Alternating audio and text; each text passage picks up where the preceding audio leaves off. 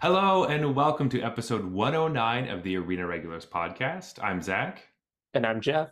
and we're a source for Drunken Magic the Gathering arena content.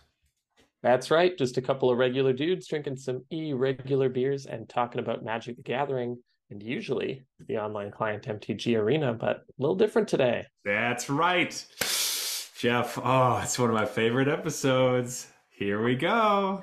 It is our Drunken Vorthos for the March of the Machine story, part one.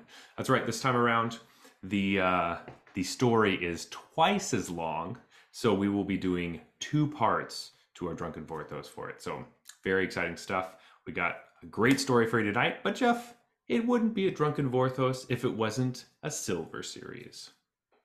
That's right. Here on the Arena Regulars, we rate our beers on a scale of bronze to mythic. In that ranking system, silver is where the macro brews get placed. But we want to show you that we love silver beers as well.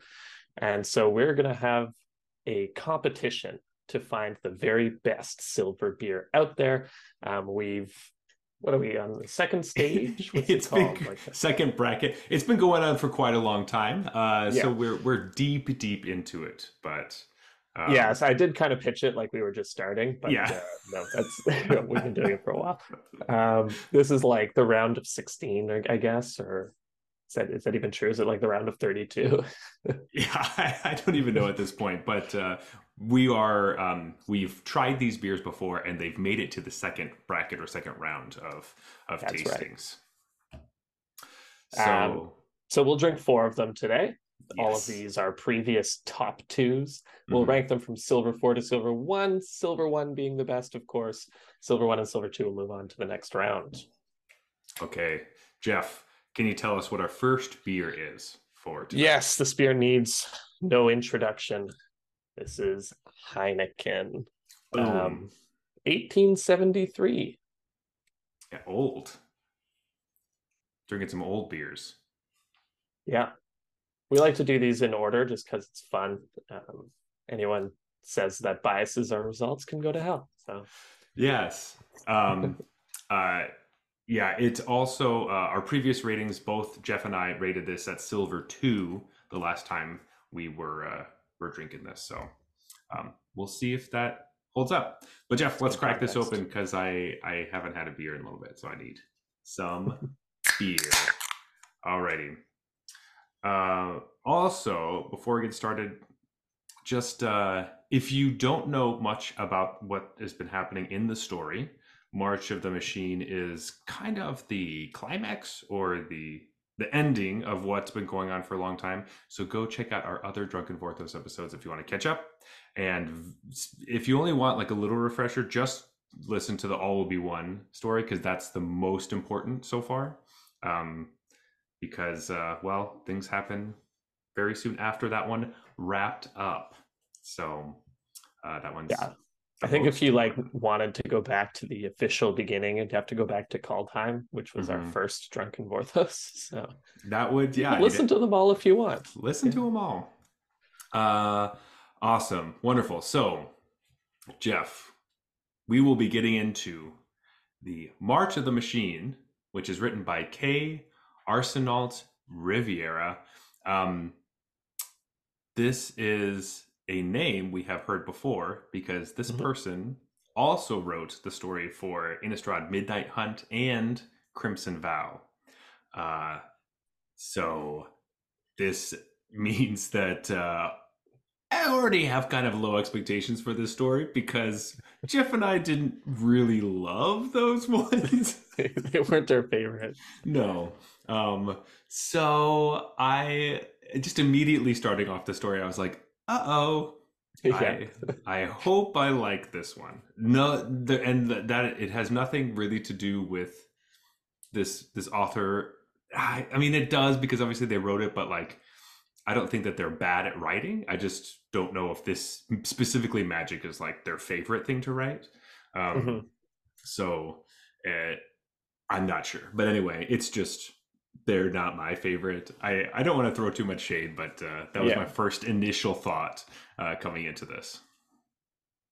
Yeah, I sort of saw it as like this is for me their chance to sort of redeem themselves. I There thought we one of the go. big problems with Midnight Hunt was the way the combat was written. Hmm. It was often really difficult to tell if a werewolf was in human form or wolf form in the middle of a fight, and it would, Hmm. for some reason, it would always matter, and I would be thinking they're in the wrong form, and then something wouldn't make sense, and I'd have to like go back, Yeah. redo it. So there's less or none or certainly less werewolf fights in this one. So Yes. So we'll have to check in with how we feel about this story, how it's going at the end of the podcast. But Jeff, how about we just jump right into it? We let's do it. have episode 1, Triumph of the Fleshless.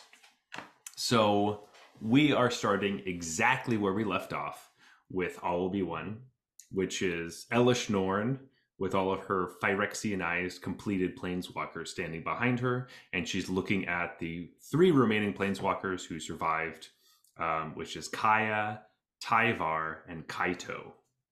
Mhm.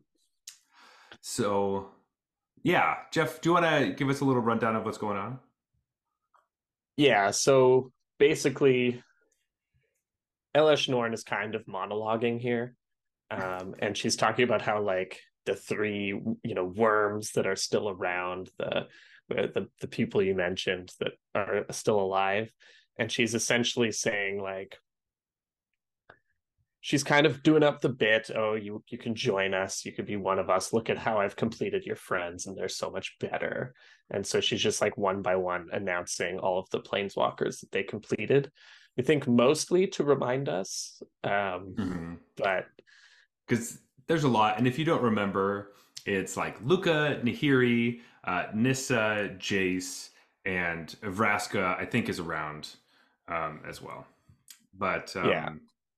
And then I forget when exactly this happens, but they like bring in Shieldred as well.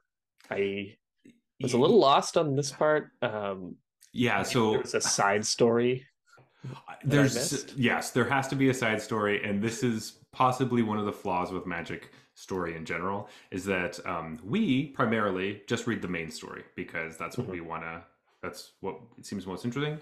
Um, Something must have happened with Shieldred Yeah. because this part comes out of nowhere to me.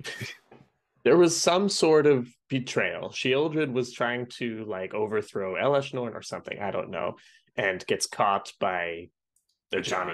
Ajani, yeah, And Ajani like brings her in and throws her on the ground in front of Eleshnorn. It's like, what should we do with this one? yeah. Uh, And while that's kind of happening, Elish Norn is like, oh, talking about her 3 little worms, which are Kaya, Kaito, and Tyvar, and she wants them to leave at some point to like warn everyone in the multiverse that they are invading and to get people ready to fight them because Elish Norn's like, we're gonna complete you all anyway, but let's have a good fight or something. I'm kind of confused why she I didn't totally exactly. get this part, but they needed a story reason of how these people get out.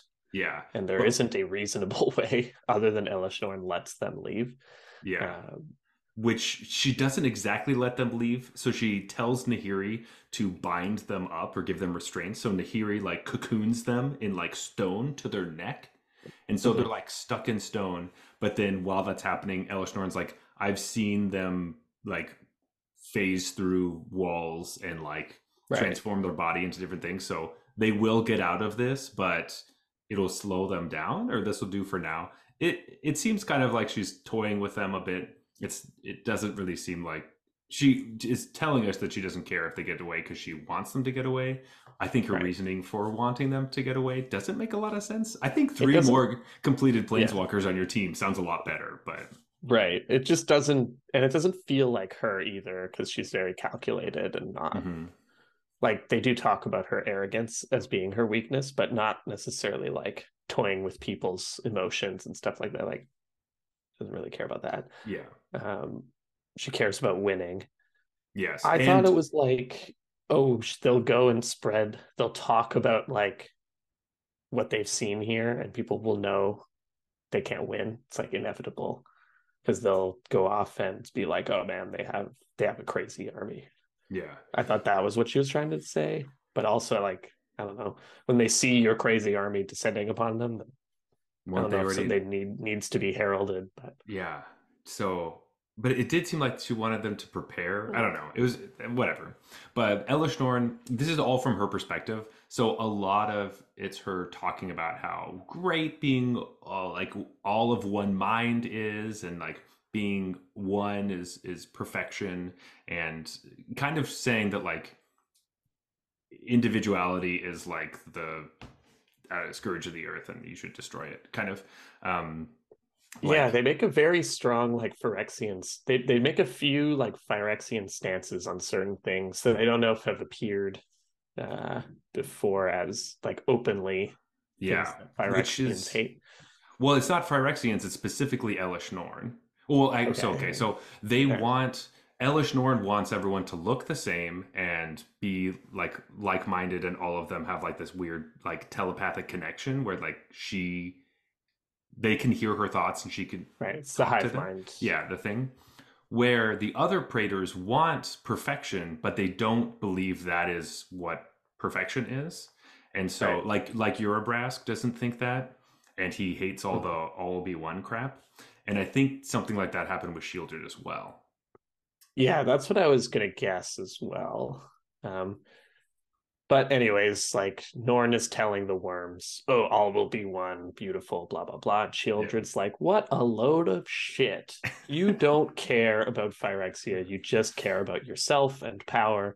And yeah, this is like one of your ways to exert your influence. Is there's only one voice, and it's yours." hmm And Elish Norn doesn't take too kindly to that. no. She just orders a Johnny to cut her head off. Just Yeah, done, and he and does. he does do that. Yeah, Shieldred and is dead. They killed yeah. Shieldred. Um, So many wow. standard fans rejoicing right now. They wish Yeah. that Shieldred would get the axe a while ago. Yep. Yeah, so she didn't get cut down, but I guess she was they went for her throat. I guess that's the good example. Um, Yeah. they also explained that they shouldn't just leave her body there; that she could be used for parts. Yeah. Um, oh, also, I Harvested. think it's important to note that she isn't the giant spider version of Oh, yeah. Yeah. herself. It's not, just She takes up the whole like balcony or whatever. so like Shielder is actually kind of like this little insect thing that sticks her butt on stuff, I guess. I don't really know. But like so all that other stuff is like her something that she's kind of I don't know. It's like a shell. It's kind of like a hermit crab like shoves its body into Yeah. a shell kind of. I It's don't like like, I always just pictured her as like just a torso with and a head, yeah, like just a female upper body kind of thing. And she basically like wiggles her way into, you know, carapaces, I yeah, guess. because they you can pluck her out of it, and that's what they did. So she was like in her just torso with like a little bit of I don't know what the bottom half of Shieldred looks Yeah, like. I don't, I'm trying not to it, think about it too much. but anyway, she doesn't have a head anymore. They're going to recycle all of her pieces and then use it for something else. Um, Yeah.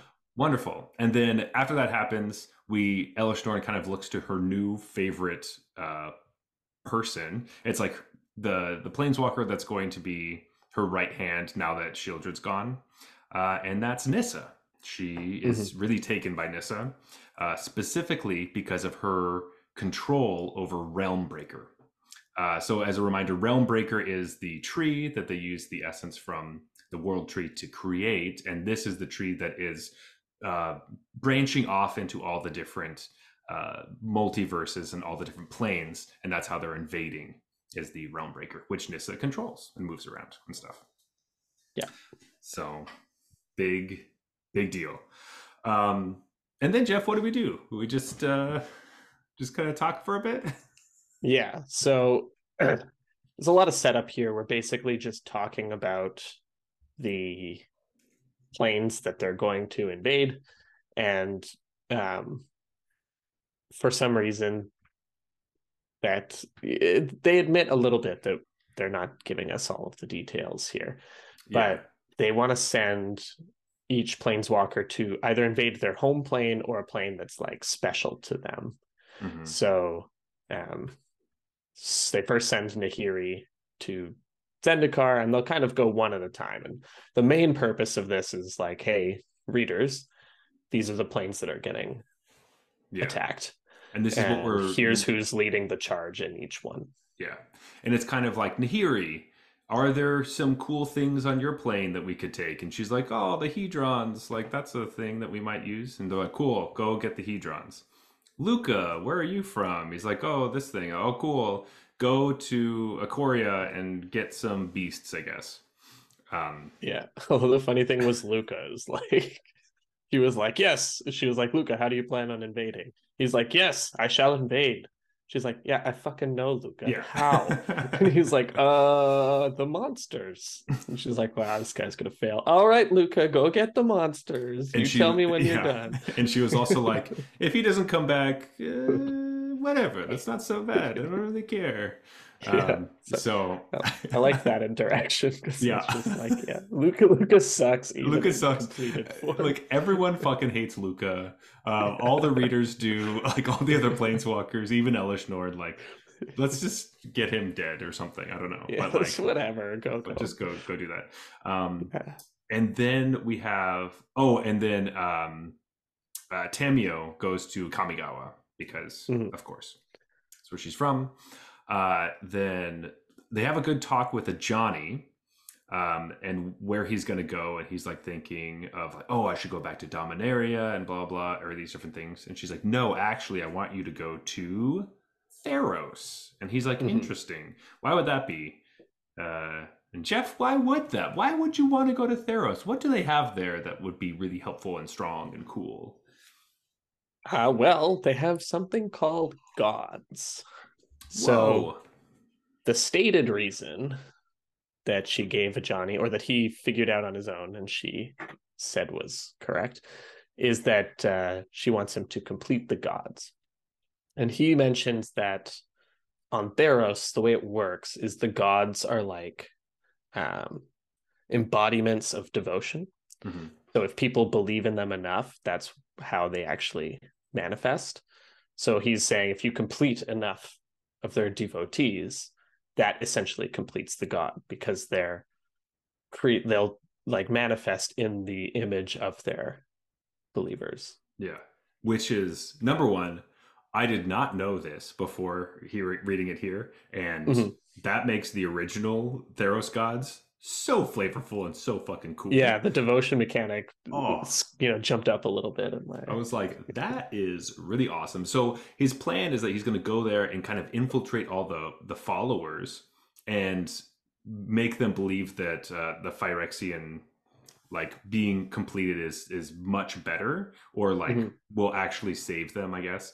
And that makes the gods really weak, and so then you can take them over, and they will do basically the gods will do whatever the followers tell them or want them to do. Yeah, if the followers are imagining them as completed, Mm-hmm. they will be completed essentially. Gotcha. Okay, that was a little bit different than what I was thinking, but that makes a lot more sense.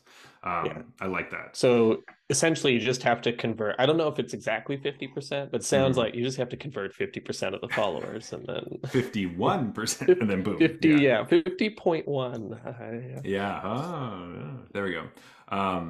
So that seems pretty good. I do like the bit where Elishnorn's having him guess what he's going to be doing there, and it is that Yeah. kind of that joke that's been going around the internet. That's like, when you ask your partner where they want to go to dinner, and Yeah. they're always like, "Oh, do you want sushi? Do you want pizza? Do you want that?" And like, no, no, no, I don't want any of those things. Instead of doing that, you should just be like, "All right, we're gonna go out to dinner." And they're like, "Oh, where are we going?" You're like, "Guess." And then Mhm. wherever they guess, that's where you take them. And be like, oh, you're Correct. right. That's exactly where we're gonna go. Yeah. So that they feel good. It kind of feels like Elishnorn almost had a little bit of that with the Johnny. Yes, So, you're gonna complete the yeah, gods. hey, that's a really good plan. Yeah, you Oh, go I do didn't even think that. of that.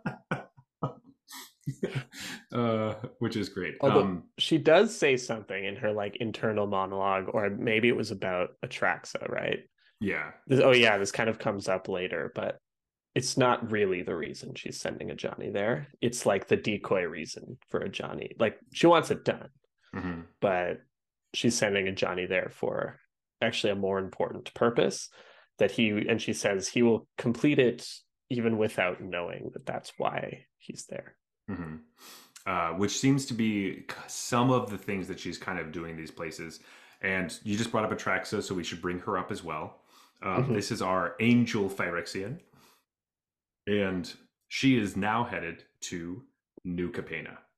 So, and her mission is kind of, it has a similar tone of like, we know that New Capena was Phyrexia at some point or Phyrexianized. We don't exactly know if that's the where Phyrexia was or their real history, but we do know that that plane has its roots in Phyrexia, and New Capena, the city, is what the people built on top of it after the angels sacrificed themselves to help the demons Right. um, make the city.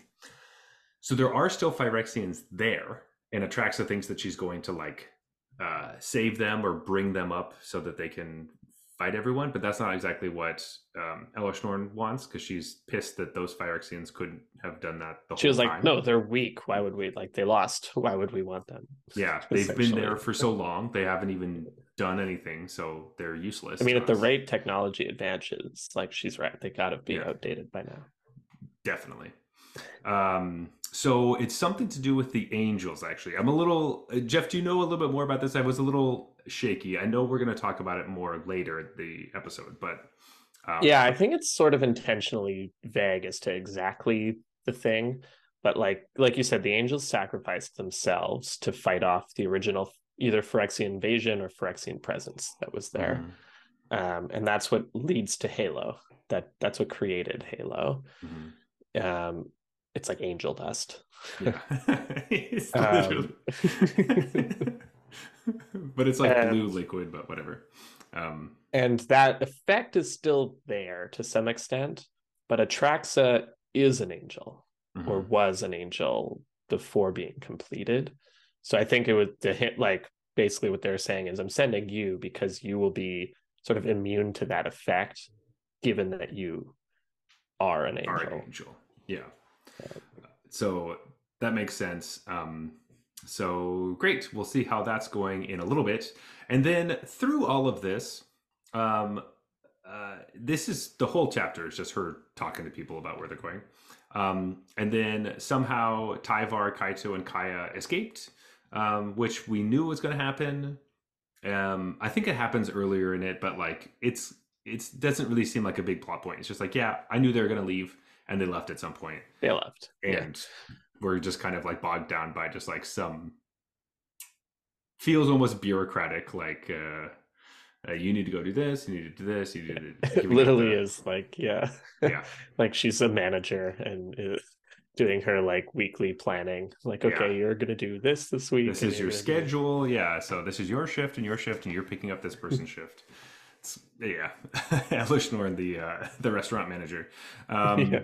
So they have escaped, and now Elishnorn is alone with Nissa, who Nissa is busy moving. Oh, because every time we've been talking about the different planes, Nissa has been moving the realm breaker so we can see it better. Mhm.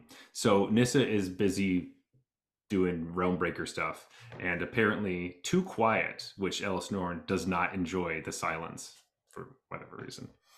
Yeah. So, so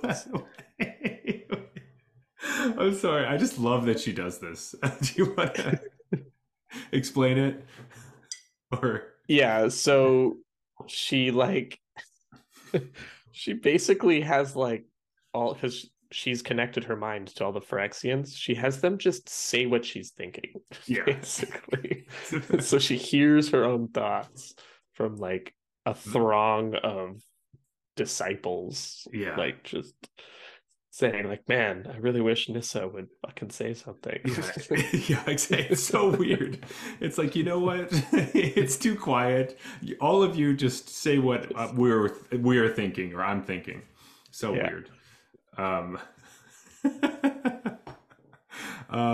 but while that is happening, there is one sentence about a figure in a white cloak that is stalking her from far away and sees all this happening. So this is a Could yep, be anyone. could be anyone. Um, we're never gonna see them again. I'm sure that was just Yeah. like a random one-off sentence. Yeah, I'm sure that's just like in there for no reason. Yeah, Um, absolutely. I will say about this one, it's obviously set up. It's all set up, the Yeah. entire chapter. Um, I didn't mind it though, as far as Mm-mm. all set up chapters go. Other than a couple of the early points that I didn't understand, the Shieldred thing, because I didn't read that, I don't think. And it was really like, it really did just feel like they needed a way that Tyvar, Kaito, and Kaya could possibly escape. The only way that makes any sense is that Elishnorn lets them go. So there's some sort of half-assed reason that Elishnorn lets them go. Yeah. If she like even just whatever, it doesn't really matter. Yeah. But otherwise, I appreciated that we got to see something from the point of view of a Phyrexian, because Mm-hmm. to my knowledge, we've never really had that, like other than brief like paragraphs or them saying to the protagonist like what Mm-hmm. they're thinking. And what struck me was that there's more emotion than what Mm-hmm. they depict. I feel like in all the old writings of Phyrexia, everything they say is like must complete. And it's Mm-hmm. just like, okay, cool, they're robots. They just have one task. But Elish Norn like gets annoyed by certain things that people do or say, has favorites that she picks Mm-hmm. that isn't entirely based on their usefulness. It's mostly based on that, but not entirely. Yeah. And like, it was too quiet at the end, so she just needed to generate some noise. Did a weird freaky thing. Yeah. And I thought that was cool because, like, I've always kind of wondered that about Phyrexians. Like, they are cyborgs, right? Like, they also are still partially flesh. Mm-hmm. They're just, prefer the metal, like Mm-hmm. the, robot side of themselves. But I was always like, isn't there some, like, humanity left in some of these people? And I think part of the author's goal with this was to show that, yes, that, like, the Phyrexians still have some humanity in them later, which is good, particularly important for the planeswalkers who have been Mm-hmm. Completed. converted. Like, Yeah. it makes you wonder, are they totally lost causes or not? I'm not totally sure. Which has been a thread for since we have seen the Planeswalkers completed, which is over a year Right. now. That has been the thread Like, of if like, anyone could retain their humanity against mm-hmm. and be brought back, it probably would be one of the planeswalkers. So, Yeah, because it hasn't been as long for them. I agree with that, and it also makes sense that you were saying you didn't think that all the oneness and like all that has been hammered really home in this chapter, probably mhm. because it's Elish Norn who's Right. talking, and so we hear a bunch of it. And it didn't. I thought the author did a great job, and I did enjoy sitting in Elish Norn's kind of shoes and feeling it, even though it is kind of our setup chapter. It was nice. Yeah. Big win on just everyone hates Luca. That was just Boom. hilarious to me. Yeah, that's great. All right. We're moving into episode number 2, Holding Your Breath. So we are going to jump over to Chandra over on Dominaria. So we are in her point of view from this chapter. And I do like how they do this where we jump from people's points of view. That is helpful. Some other stories were just stuck with one person the whole time. And don't always love that. So, Mhm. uh, which were her Especially when you previous get stuck stories. with a dud. Yeah, you're like, oh man. Like, some people are just boring characters, wizards. We don't need Hmm. entire chapters from their point of view. Yeah, like Teo, who they, Yeah. yeah, who's just whatever. We don't need Teo. We don't need a novel from Teo's perspective. Yeah. Um, I guess whatever. That's a whole nother episode. I don't even need That's to a, talk that's about a it. different Drunken Vorthos. Yeah, sorry, which we're never gonna do. So anyway, until I make Jeff read War of the Spark and I then force Yeah. myself to read it again. But anyway, we're in Dominaria with Chandra, and we are waiting at the safe house because the plan was that there's a safe house in Dominaria that is like it's Liliana's like manor that she's also like rebuilding. It's like the Vess manor. It's like her family house, and Yeah. This got destroyed in the Emrakul invasion, I think. Or was it even more on recent than Dominaria. that? Well, I don't think Emrakul was Oh in yes, Dominaria. it's not on Innistrad. It's Yeah, not yeah. Innistrad. It was destroyed after years of like battles, and it was already in ruins when we went there for Dominaria, the set. Okay. not United, but the other one. So, and that was like the first time she had been back in years. So it was kind of like it just from being in a war zone, it just Okay, it gotcha. I and thought it was like like I think she had some castle in Innistrad that got totaled at some point. maybe. Um, but anyway, I think this is her family home because she's from Dominaria originally. Right. Um, and anyway, so their plan was that they were going to wait 2 weeks, and if they heard word from anyone, then they would do whatever the people tell them. But if 2 weeks go by, no one says anything, they expect the worst. All of them are dead, and they plan an invasion or whatever their plan is. But Chandra voices that she hates waiting and sitting around, and that it sucks, which is true. Yeah, it does kind of suck. Yeah, in typical Chandra fashion, they were just like I don't know why this always happens, but I feel like the authors are compelled to tell us just way too many times that Chandra is antsy. Mm-hmm. It's like I get it, but I think they write that way because they're trying to reflect how she's feeling and Yeah.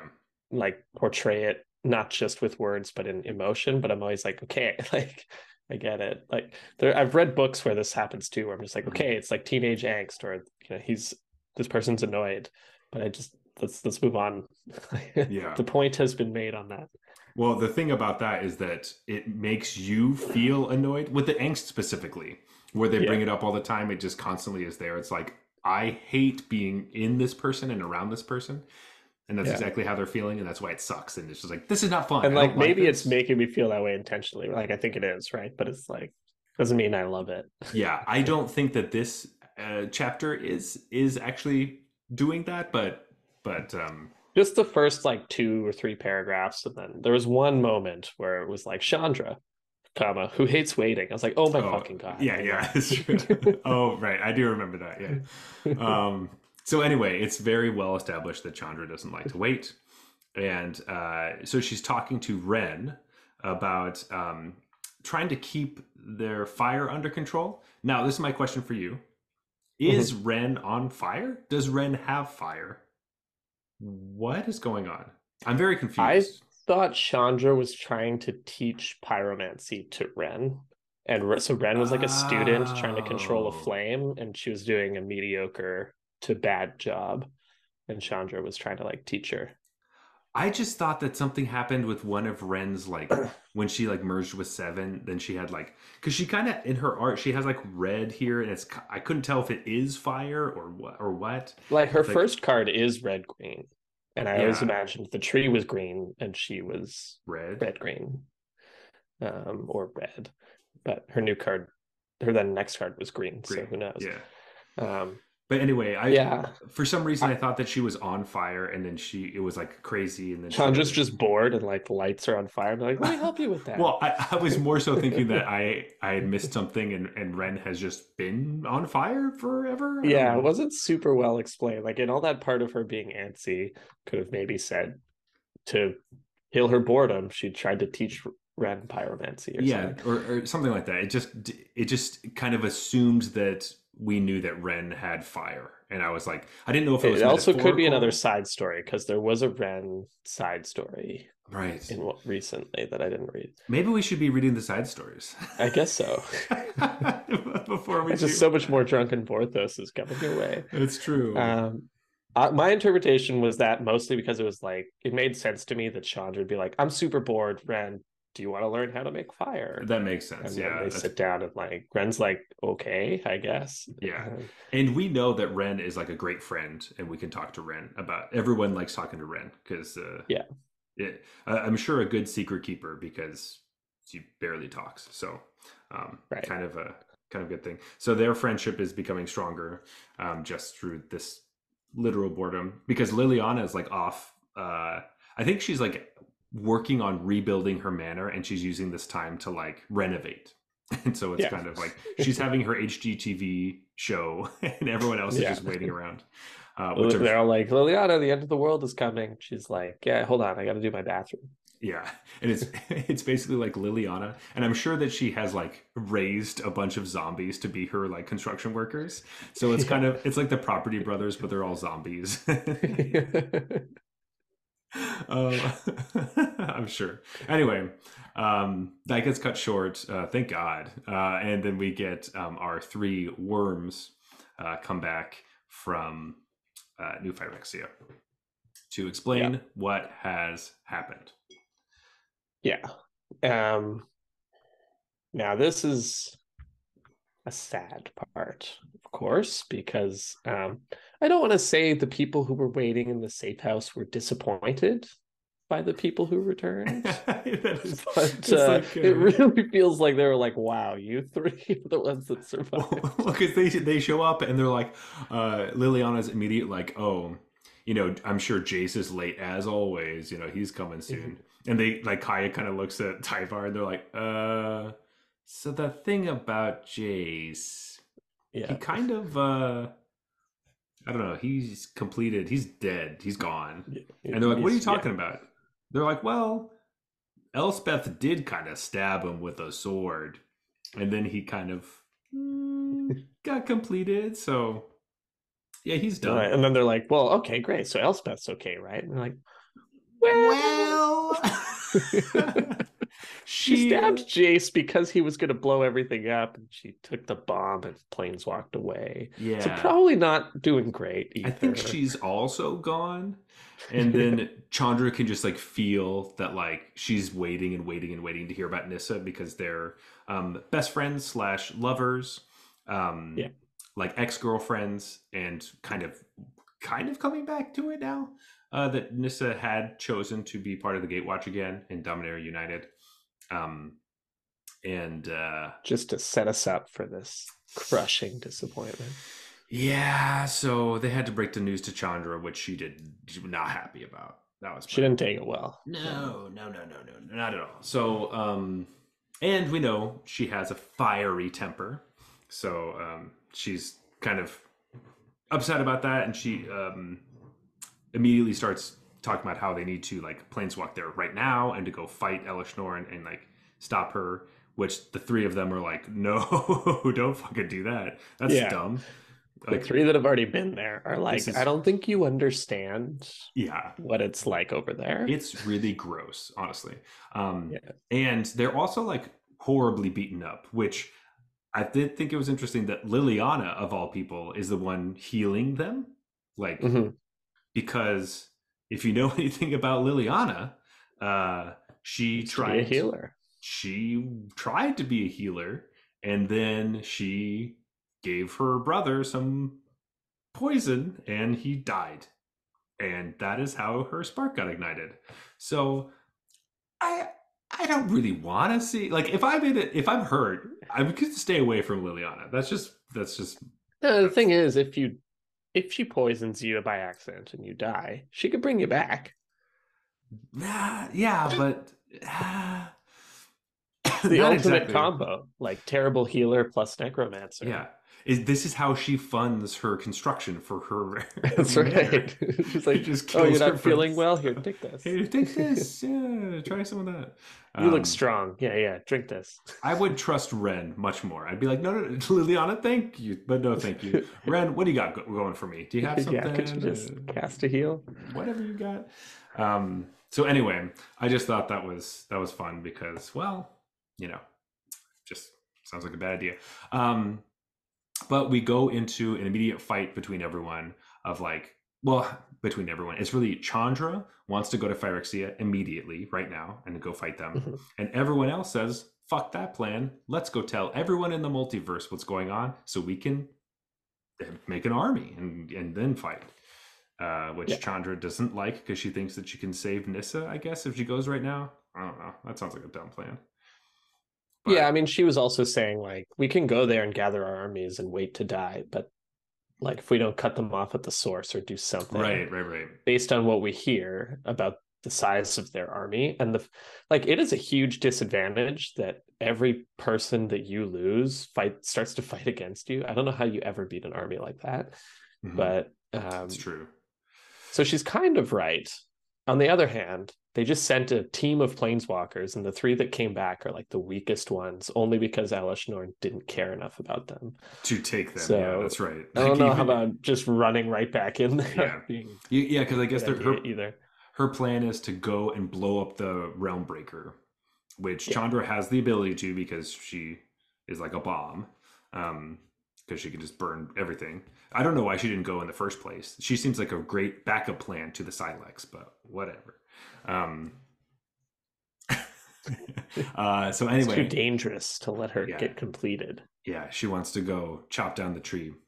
And Liliana just wants to go to Arcavios, which is Strixhaven, so that she can warn them about what's going on. But of course, they don't agree, and Liliana just plains walks away as they're in mid argument, equivalent to hanging up the phone. So, Yeah. yep. Yeah, she slams the phone for sure. Mm-hmm. Um, or I guess in modern day, just pushes the button. But you Like, used to really, yeah, then you don't really get enough. You need something. You even don't get flip the, phones were pretty good. yeah.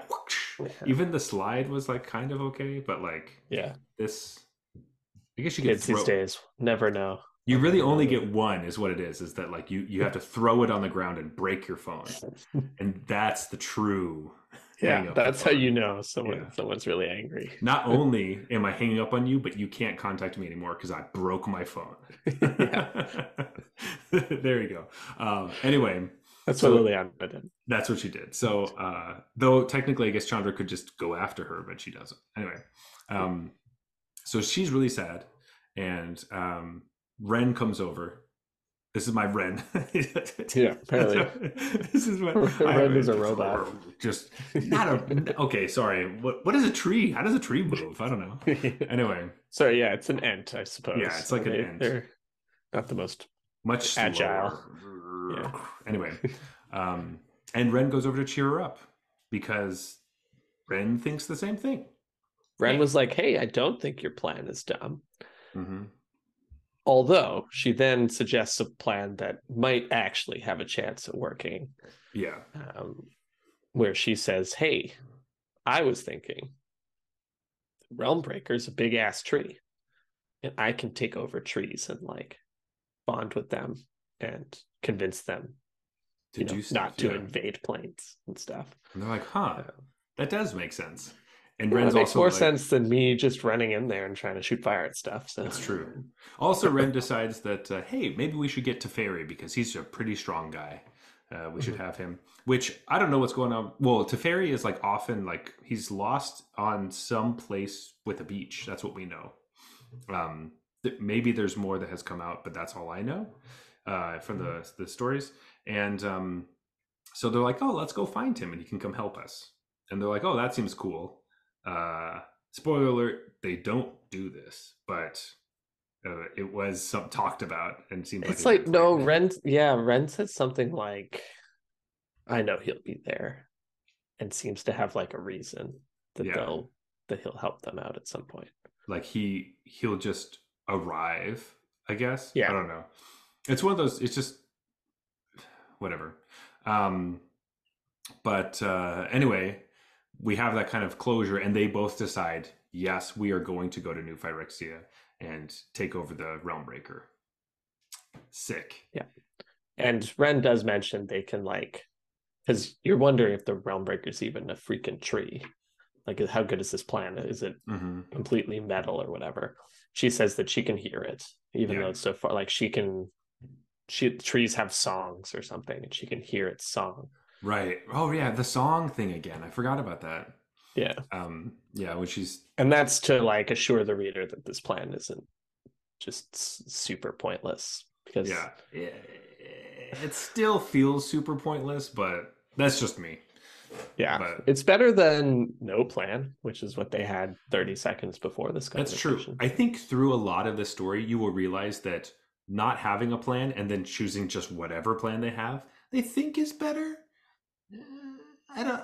I don't. I don't. It's not always better. Sometimes it's like that's a stupid plan. Don't do that. Don't do that. Yeah, That's dumb. yeah. But There's one in particular that I'm thinking about that we'll get to. yeah.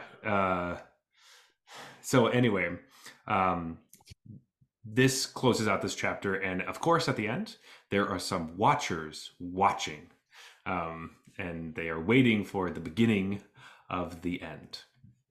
So Yeah. Mm. Wonder what that's going to be. Uh, but yes, Jeff, do you have any thoughts about these two chapters before we go on our beer break and get to the rest of them? Yeah, like I said, I liked episode one.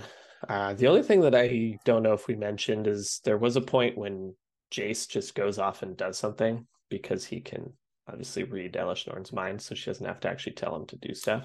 Oh, I think I missed that completely. I just didn't understand what was happening. Yeah, there's a point in there where Jace just walks off, and Elishnorn's like, "Of course, I don't have to tell him what I need him to do." Oh, right, right, right. Okay, I do remember that now. And so that's like a coy way of keeping secret what Jace is doing from the reader. Well, this is funny because that happened, and then I just thought it was because he was completed. I was like, well, all the completed planeswalkers Yeah, they can. all know. They all know, Oh, and see, I was like, oh, he's a mind mage, so he yeah. knows. But and I was thinking like, oh, we're all one. We all work together. She's been harping on it Yeah, the whole time. I was like, everyone should just be able to do that, and that's why I completely forgot about it because it seems not special anymore. Um, yeah. Now I wonder if it does like joining the hive mind just totally make Chase's power useless.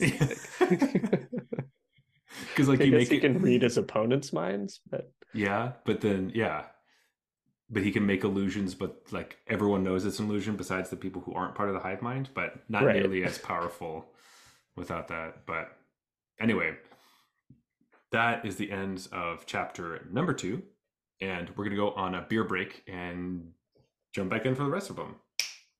Boom, boom. All right, cheers.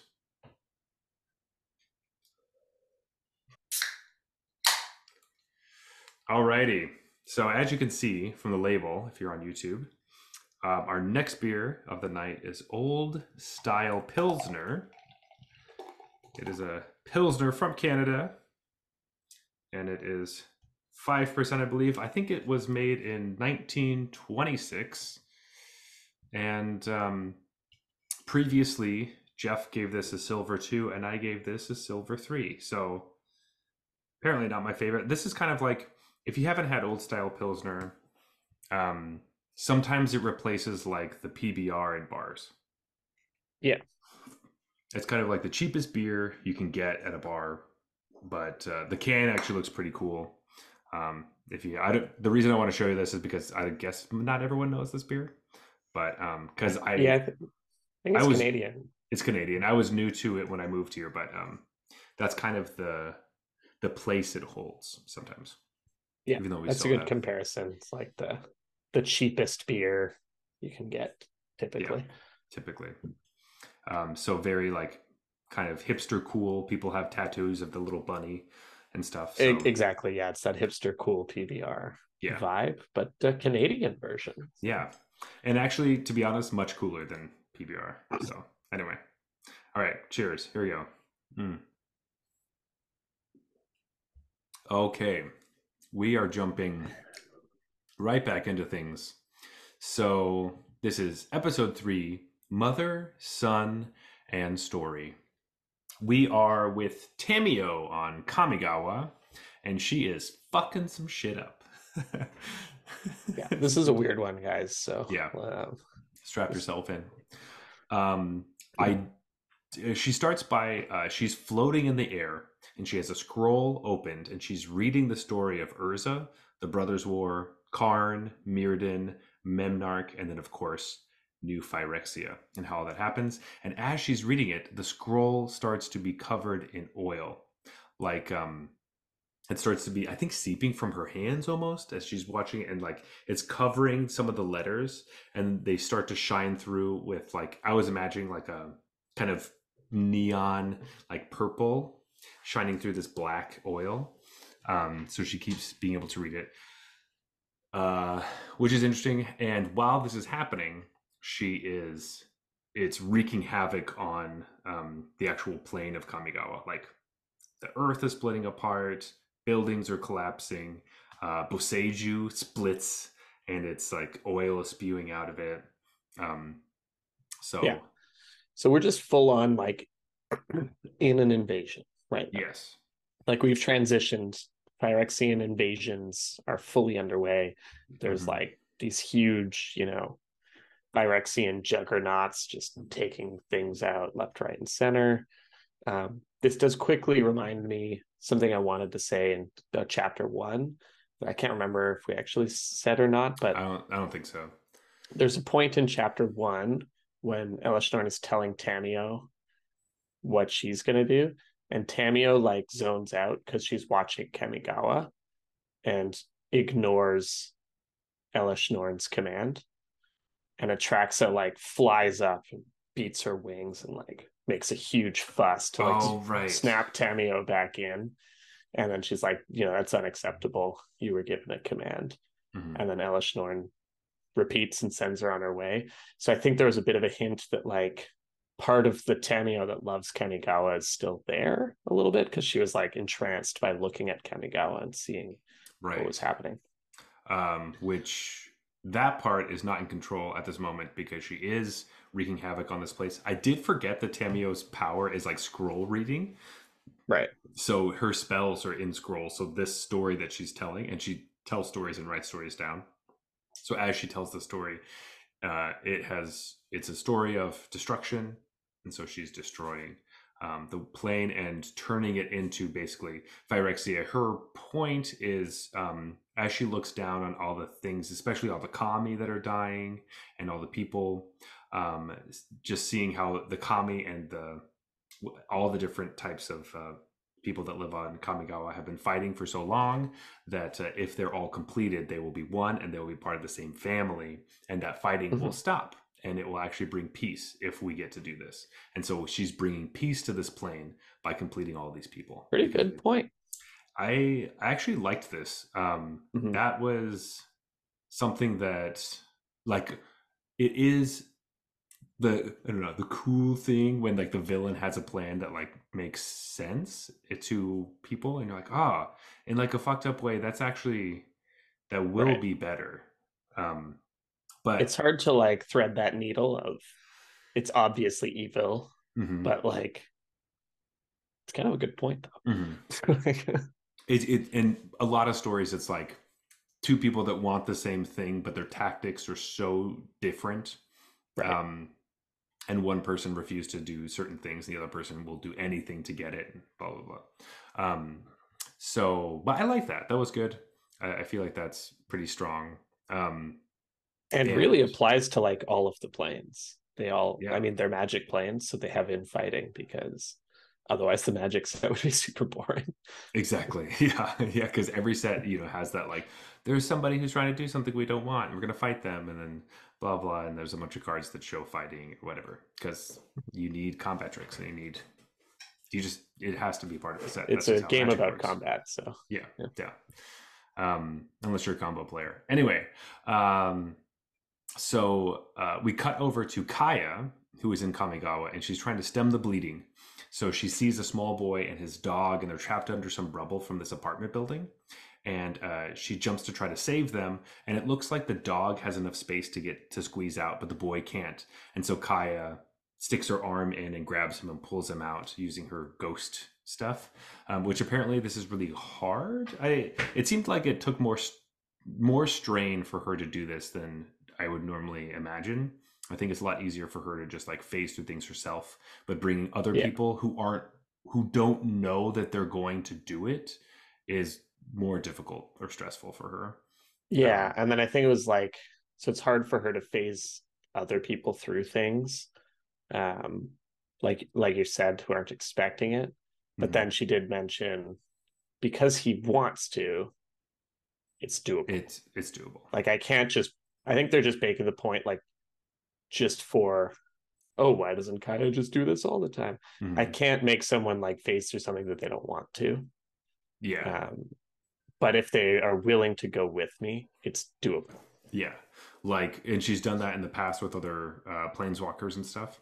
But it's not Mhm. like she can't just grab Elishnorn and pull her into the ground and then let go, and then she's Like stuck in. phase her through and she just falls or something. Yeah, Like like yeah. that can't happen. So I guess this is a little point showing us that. Um, and then as that's all happening, um, Kaito is talking with Kaya because he's also there, and they're watching up and seeing that Tamio is the reason all of this is happening. And then both him and Kaya are like, "This is fucked up, and obviously the worst person that we would ever want to see destroying Kamigawa. Um, we gotta kill her, right? We gotta kill her. And they're like, yep, let's fucking kill her. They're like, okay. And Kaito's like, I will do it. And while that's happening, Kaya's like, well, shouldn't the Wanderer be here? Where the fuck is the Wandering Emperor? Blah, blah, blah. And Kaito's like, just, she'll be here, okay? Just Yeah. have some faith. She'll be here. Yeah, I like that interaction. So yeah, they like Kaya jumps off with the little boy. I don't know what the plan was, but they jump and then they don't make the jump, and Kaito saves them with telekinesis. So he's like, saved you. And then they're in this interaction, right? And I love how Kaya says, all right, one of us should go kill Tamio. Do you want to do it or should I? And Kaito's like, yeah, it's personal. I should do it. But then, just like you said, well, where the fuck's the Wanderer? Shouldn't she be helping us? And she's like, why did that annoy him so much when I said Yeah. that? It's like he got really mad, which, I mean, I guess makes sense. If your best friend slash love of your life like phases Yeah. in and out of planes constantly, um, I mean, She was basically like, where's your girlfriend, bro? Shouldn't she be yeah, helping? yeah, she's like a much better fighter than you. He's like, shut the fuck up, okay? I could do stuff too. I could make drones, you know. Yeah. Creatures I draw think cards when they hit players. we all know she's right. You know? Yeah. There are standard decks revolving around all the copies of the Wandering Emperor, and there are no copies of Kaito in standard. So, um, but anyway, um, the way he's going to get up there is he's going to climb up Beseiju. Beseiju has split up and it's dying, but it isn't completely done yet. I guess I was thinking that that was like the biggest thing that you could destroy. Like Beseiju endures, and it is not enduring right now. Mm-hmm. Um, but True. That's a good point of why they chose this to. yeah, because it survived the city around it and it grew on top of it. So this is the worst thing that could kind of happen. But it's still tall enough that it can get up to Tamio. So Kaito's climbing up the tree branches, and as he's doing that, he runs into who is it, Jeff? Well, of course, it's Nashi. And if you don't remember who Nashi If is, for some reason you don't remember who Nashi is, yeah, Nashi is Tamio's rat son. mm-hmm. They prefer Nezumi, Really I need any believe. more explanation than that? I believe Yeah, it's her rat baby. yeah. Yeah. Of course, the perfect person to run into as you're going to try to kill their mother is their child. Mm-hmm. Um, Who, by the way, is there because he thinks he can bring his mom out of her temporary insanity, as he sees it. yeah. So he saw what she was doing. He's wearing like a kind of get up. He has like I think some sort of like biker helmet or kind of like some armor. He's a small child who likes tinkering He with scrapped things. together whatever Yeah. he could find. And he Just hasn't sounds so adorable. yeah, and he hasn't seen her in a while. And it was pretty sad when she got completed and like stolen. And this is the first time he's seeing her as the way that she is. And he believes he can get through to her. Now, Kaito didn't have a plan. And his plan, well, it was basically go try to kill her. And now he's like, well, nah, she's here. And he's asking, pretty please, can I go try to talk to my mommy? And so Kaito says, sure, let's try. Okay. Yeah, maybe she is in there. This is the thing with these. It's so frustrating because it's like every character is going through the same shit constantly. And it's like, oh, a Johnny, no, we can talk to him. It'll be fine. Oh, blah, blah, blah. This person, it'll be fine. We can go talk to him. Nissa, I'm going to go talk to her. It's just, they're gone. They're gone. It's just, I'm tired of it happening over and over again. And it's going to continue to happen in more stories. I know it.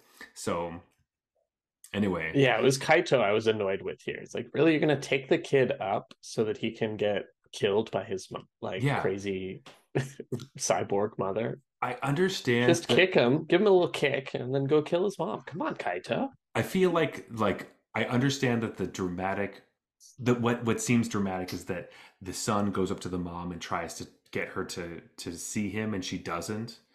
But I also think it's really dramatic where Kaito's pushing him away and gets up higher and doesn't help him climb the tree. Because spoiler alert, Nashi can't even climb the tree like Paseju. So Yeah.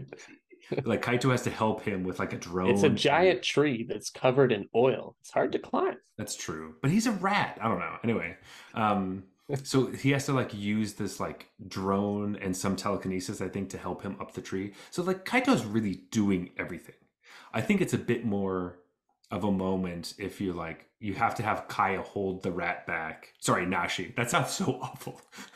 Like hold Nashi back while he's like crying and like they're saying like no, it's for your own good. You can't go up there. I'm not letting you. Like forces him down, and then Nashi has to watch from afar. I think that feels more dramatic to me. But Mhm. anyway, they decided to do this, and that's not what happens at all. Nashi does go up to the top of the tree and with Kaito and tries to reason with the completed Tamio. Yeah. And it goes as you'd expect. Mm-hmm. Tamio says, "Oh, Dashi, I would love to complete you." Yep. And Nashi doesn't know what that means, but also was like, no, like come back to us, blah blah blah, whatever. It doesn't work. It like it stops working immediately, and Tamio tries Oh to yeah. fucking get him with whatever something. Um, Yeah. it's anyway. So Kaito has to save Nashi from the onslaught that now Tamio is like pointing towards Nashi, and so now he is fighting Tamio to keep her away from him because obviously that's a stupid fucking plan. Why did we even try it? Nashi could have died. Like I Yeah. don't I don't know. I'll try to stop harping on it, but that was one of the plans I thought was really dumb. Um as they are. Anyway, sorry, Jeff, what would you like to say? You can talk. Um, no, I completely agree. I was just like, oh, obviously Kaito's gonna shut this down. No, no, he's gonna carry him up the tree. Hmm. Oh, well, this is pretty dumb. Um, it puts him in a really compromised position to start off his fight against Tamio. And I think Kaito kind of sucks anyway. So Tamio like sort of easily beats him and he blames it on like slipping on the oil of the Oil. tree or something. No, she got you with the whole scroll round your foot thing. I Yeah. guess. So she like Indiana Jones whips him into the air. And so Yeah. he's like hanging upside down by a She threw scroll a bunch of wrapped like around his shards leg. at him. He was blocking, and then she like fucking lassoed his foot. And Yeah. And so now he's hanging upside down by a scroll and he's debating in his head, if I cut the scroll, it's a really long fall and I might die. But if I don't cut the scroll, then she's going to kill me. Guess I got to cut the scroll. And so then and at some point she like slashed through his armor and he was like, lucky that didn't get me. And then one of the like bolts hit his face or something. But then after he's like, oh man, if I didn't lose my footing slightly, I could have easily won this fight. It's like, dude, you're getting your ass kicked from day no. one. Like this was never going your way, man. No. Uh, yeah, Kaito's not. He's kind of not. He's not the best. Yeah. Let's just put it that way. In his other stories, he's also not the best. So this is actually good to keep in line. Right. Though he can take oil off of your body, so that's good. Anyway, uh, so he decides to cut the scroll and figure out how to not die from the land later. But Mhm. right as he does that, guess who comes to save the day?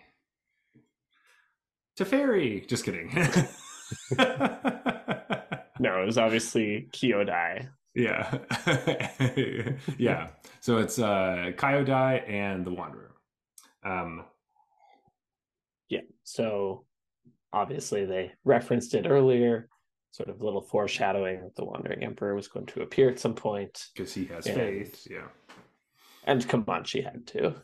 Yeah. So she does. She saves Kaito, and she Mhm. is there with Kyodai, which is like the great spirit, the great kami Yeah. protector Mhm. that she has a bond with because she's the emperor. Yep. Um, and now the Wanderer is fighting with Tamio. Um, so she's Tamio's like, I don't know what she's shooting. She's been throwing like bolts or like quivers or something or quills. Yeah, Um, I don't know what it is, but it's like this. And I was imagining like actual quills because it's Tanyo, like mhm. feathers that you write with. Yeah, yeah, Just like it's something like uh, that. Because we do talk about it later, I think. But anyway, so she's throwing her quails, I guess, and the Wanderer is doing a really good job of dodging them. It doesn't seem to be that difficult. And then she slashes a bit, and then in classic Wanderer fashion, she exiles her and then gains 2 life. Um, that's right. That's totally what happens. yeah, she just straight up flash of light slash through Tamio, and she splits in half, falls apart, and Tamio's fucking dead. And her son had to watch that from a very Mm. close vantage. Thank you to Kaito. Jeez. Yeah, I Um, think there was even some point where Tamio was like she was backing up and then she's right next to Nashi and she's starts to read some sort of scroll or do something, and that's when the yeah. Wandering Emperor's like, yo, I gotta kill this bitch because she's Mhm. gonna Get hurt a Nashi. child. Yeah. Which is what she does. And she does read a scroll because immediately after that, as the dust settles, we get Tamio's unending story. So this is this spirit kami thing. I'm not exactly sure. I think it's a kami. It would kind of make Right. sense with her where she's from, but it is released from that scroll that she was reading right before she died, and it is her like safety plan. So it's basically Tamio. It looks like Tamio, except for she's made up of letters and Mm-hmm. characters of whatever language Right. One of that her she's. ancient Mhm. scrolls. And that's like her, and she speaks as if she doesn't speak as if she's Tamio, but she speaks as like basically saying like Tamio wrote me just in case something like this happened, Right. and in the event of her death, I would be unleashed, and then I would be able to continue to tell the stories that she's had forever, so that they don't die. She's the unending story of Tamio, to keep up the storytelling, which is cool and also such a fucking smart plan and such a Tamio thing to do. So it Yeah. fits Didn't surprise me at perfect. all. Yeah, I mean, it surprised me because I didn't think Tamio Well, was going to get straight up slashed and like died, but yeah. having something else that like represents Tamio after she's gone is very magic. So expect a card or There something. were a few hints of Tamio's like humanity or soul still being with her Mm-hmm. at some point, and so I thought that that was gonna like play out in a different, slightly different way. But this, I think, is the way that makes the most sense. That Mm-hmm. is in keeping with Phyrexian's kind of being Yeah, totally gone. totally It's like, gone. yeah, there actually wasn't any part of her left, but she had literally encapsulated it in the scroll that was with Mm-hmm. her. And so that was the part of Tamio that was still there. Yeah. So the only thing that would feel like she was still teensy bit inside is that she read that scroll right before she died. Right. Um, and She had the wherewithal to like remember, oh yeah, I have to a death do plan the and thing. I'm about to die because this Mm-hmm. this lady is way better than me. So Yeah. Um, so Tamio's unending story gives Nashi a big hug and kind of kisses him on the cheek, I'm sure. And then that's it. One Phyrexian planeswalker down and a bunch to go. got him. But and then the story from earlier just kind of finishes um, with the Phyrexian invasion is the last part of like that story that Tamio was talking about at the top of the chapter. Um, and then we once again see that it's being fought against the by the Protector in White. So the Protector in White is this person that we've been seeing at the end of each chapter. So I'm sure that will be important at some point. We'll find out who that is and what that is. Probably So not. Probably not. it's probably just a thing. Yeah. Um, but overall, this chapter, uh, like some weird stuff happened, but I did like the end of it. I liked that we killed somebody. Body count. I'm a big fan of body count. Always good. it is sad to see Tamio gone. I did like her. She's the first planeswalker that got Phyrexianized, and so it So I is. was really worried because of the hints of Tamio still being in there that Mhm. like at first I was like, is the stupid Nashi thing gonna work? I would hate Mhm. that. Yeah. That better not be what happens. But then I was like, oh, there's gonna be some sort of appeal and she's gonna like convert back was my fear. Mhm. That it was like they were gonna take the cop out route and like Tamio gets converted back because some part of her was always there. So I was really happy with this. Mhm. It was a great, like, I don't even want to call it a compromise. It was like true to she was definitely just a Phyrexian, Mhm. but before any of that happened, she had created a backup plan. Yeah. And I was like, I like that. That's a good way to have done it. Mhm. And I wonder how many other planeswalkers have created backup plans because Yeah, it's such a planeswalker thing to do, for um, sure. that I wouldn't be surprised if we see more of this. But I really like this one. I think I'm happy with how it turned out. So Mm-hmm. Same. And yeah. I thought it was cool the way they were weaving in the like story of Karn and Mirrodin and Mhm. Nark Yeah. throughout because Tamio is a storyteller. Yeah. And so that fits well. It was just nice. So Yeah. everything was great except for the Dashi stuff. Yeah. Uh, Kaito really shouldn't have let him try that. no, but it also just Reckless Kaito. I Like think, reckless. but you know what? I'm going to take, I think I'm going to take a different opinion on this now, as we've just talked about it. I'm going to decide that it's actually more of a reflection of Kaito's character, that he just makes bad choices. And we might see him make better choices in the future because he's learning from past events. And that, I hope like, so. that it's less of a, oh, the story needs to do this, so let's just make it happen. And more like, Kaito should not be just say yes to shit that he shouldn't. Like, But the other thing I was thinking is like when they're both, Kaito and Kai are like, all right, we need to kill Tamio. Who's gonna do it? Me or you? Kaito's like, I'll do it. I was sitting there thinking, like, really? Like, yeah, wasn't it the last storyline where you were having trouble with a basic Phyrexian and like Kaya came in and whooped its ass for you? yeah. So shouldn't we really send Kaya here though? Like, Hmm. aren't you just gonna get your ass kicked? Like, Yeah, and I think that's a character flaw, and like he yeah. has But like, why also doesn't maybe if I were Kaya. Kaya, I'd be like, Yes, no, you can't do it. Like, you and suck. Kaya should do the same shit and go out. They should just go together. Why were they Why separated? not both of you fight? Team up. That's the whole March of the Machine. We already saw team up cards. Team up already. Come on. There was something about like Kaya saying now we're even after the Wandering Emperor saved Kaito. And I was like, Hmm. did Kaya go get her somehow? Like, I don't know. how are you even? He saved you, and then And the then Wandering Emperor Wanderers. saved him. Doesn't make you two even.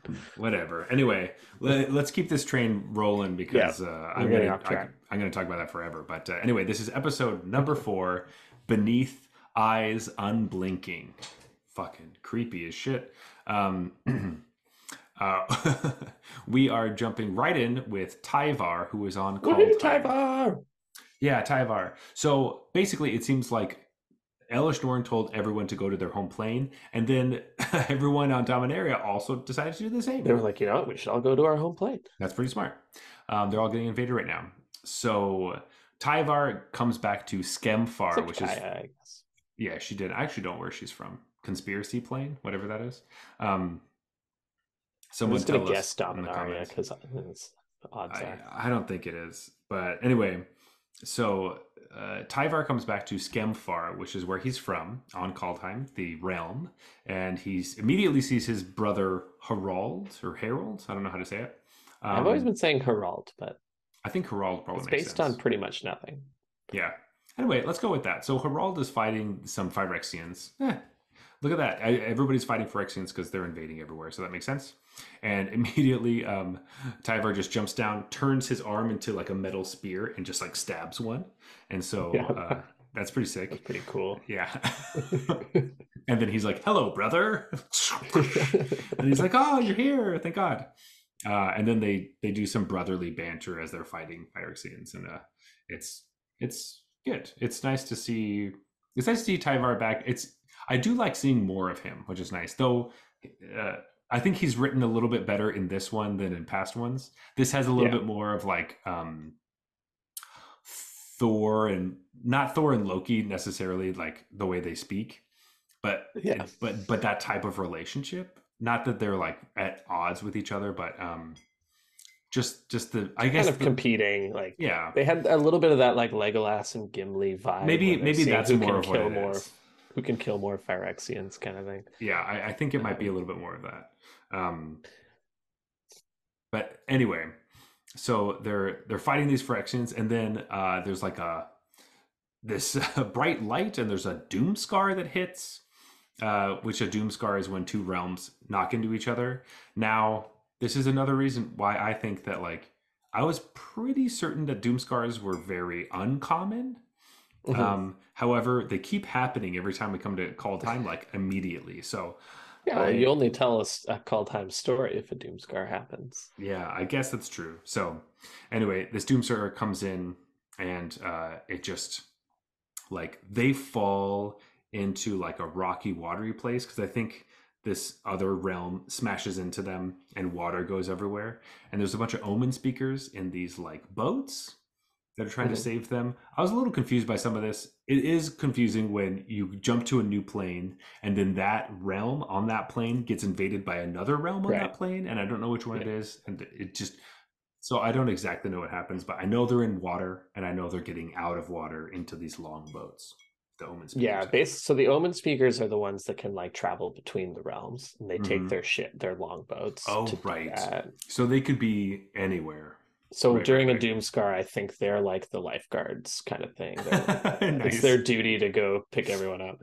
Um, They and just when have it like first the white on their nose and they're throwing the thing. oh, I'm picturing like Baywatch style, Yeah. like red bathing suits. Yeah, that's so great. That's Uh, great. but originally, Tyvar summons like a huge slab of rock that's just holding everyone.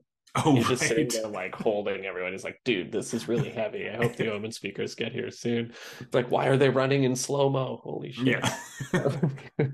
But then the Omen speakers come and they're like, guys, it's the end of the world. So this part I really liked because in Kaldheim they believe there's like an end of the world, and everyone it's like everyone that's how your glory is made.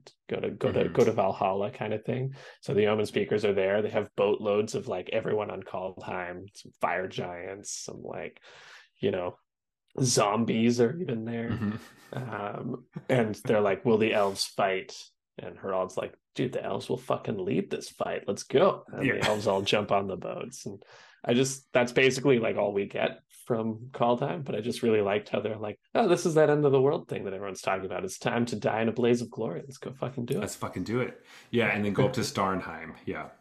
Yeah. Um, they do after they jump in the boat, they do look over and they see Coma. So Coma is Yeah. Completed.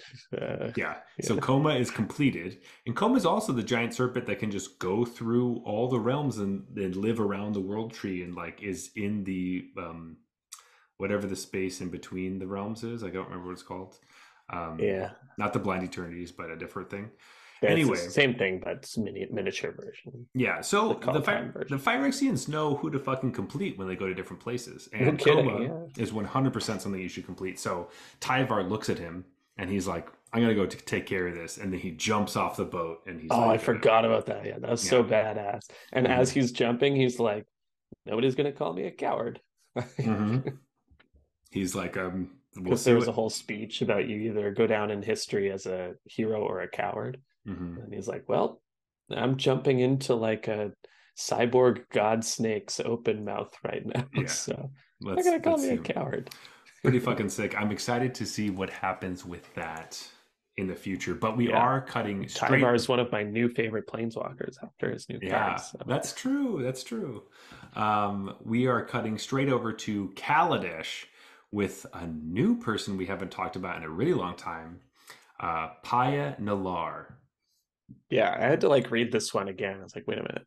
Sorry, who?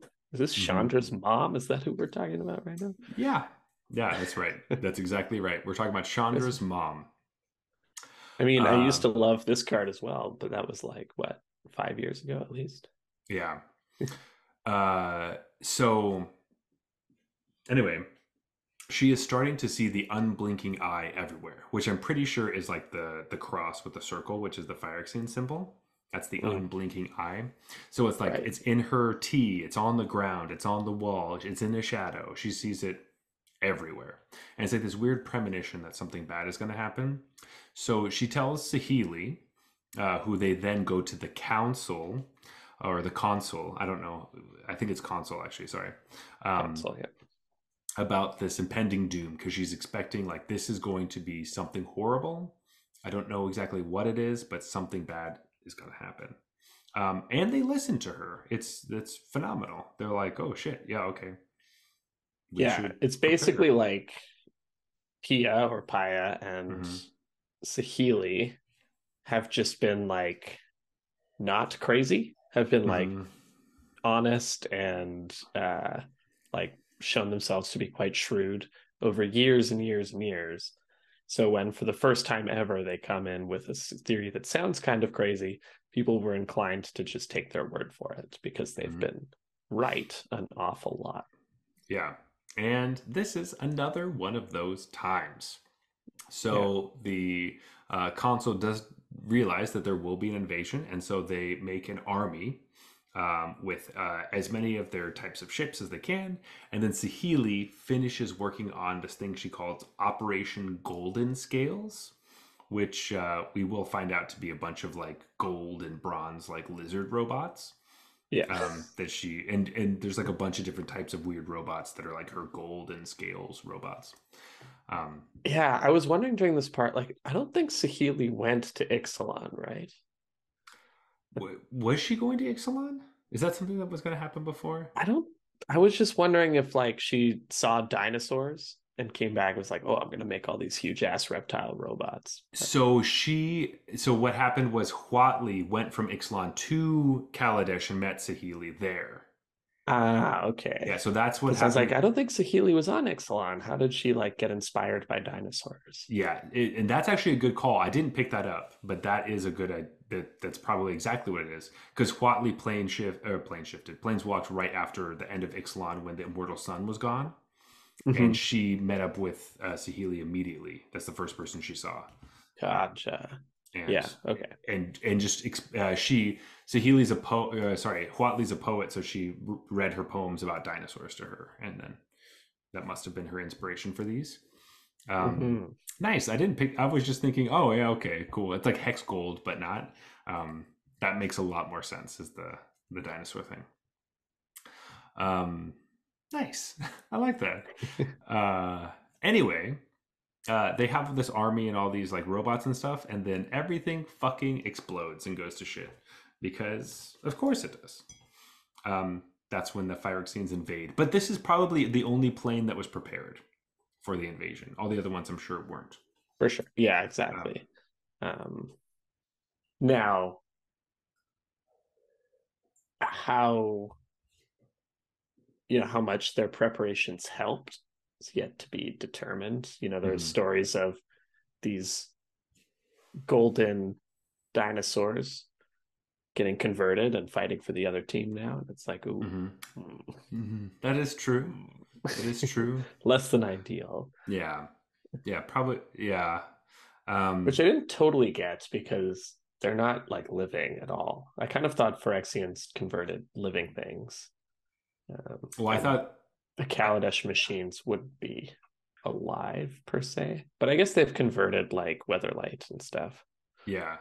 They can do anything but like metal easier, I think, than flesh. It's even Flesh. easier to convert I would robots. think. Yeah, I think so. Yeah, makes sense. Um, so, anyways, the Phyrexians So are then defending with a whole bunch of robots doesn't seem like the best idea. yeah. Um, yeah, probably not. So anyway, the Phyrexians are invading, and they have all figured out that they are trying to go and destroy the Aether Flux Reservoir. Either destroy it or take its aether or And that something. thing does 50 damage. You Yeah, gotta take it out. exactly. So pretty worried about this, and so that becomes a race. And so the thing, what we're trying to do is we're trying to get Sahili and Pia or Paya to get to Aetherflux Reservoir as fast as possible. and they get in a car. I love it. That's just straight up. They get in a car, like on Kaladesh. Awesome. Um, so they're basically in this like race car, speeding down to go get there. I think they stop and they see like a guard that has a who's been completed, but there's a hole in his face Yeah. where a javelin had gone through and stabbed him out, but he's like still walking and moving because he has now been turned. Yeah. Um, It's a particularly nice scene because I was like, oh. yeah, it's like that's really Pia fucking describes gross. how she could see like right through his face and see Yeah, the other side of it, but he's still like breathing. yeah, His chest is rising and in falling. a weird way. Ugh. Anyway, uh, as they're doing that, there's like a helicopter or something that comes down, and it turns out to be Pia's friend Baji, who finds her and he offers her a ride so they can get to Aetherflux faster. Um, Yeah, clearly some like so tiny bit of backstory like Pia led a revolution essentially back in the day, and Baji yes, is part of that revolution. yeah, That's how they're renegades. renegades. Yeah, they're Yeah, renegades together.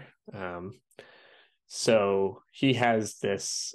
Yeah, I don't know how to. I was thinking of it more as like Star Wars kind of crap. Like the junk piles that fly around in Star Wars, oh, something like that. okay.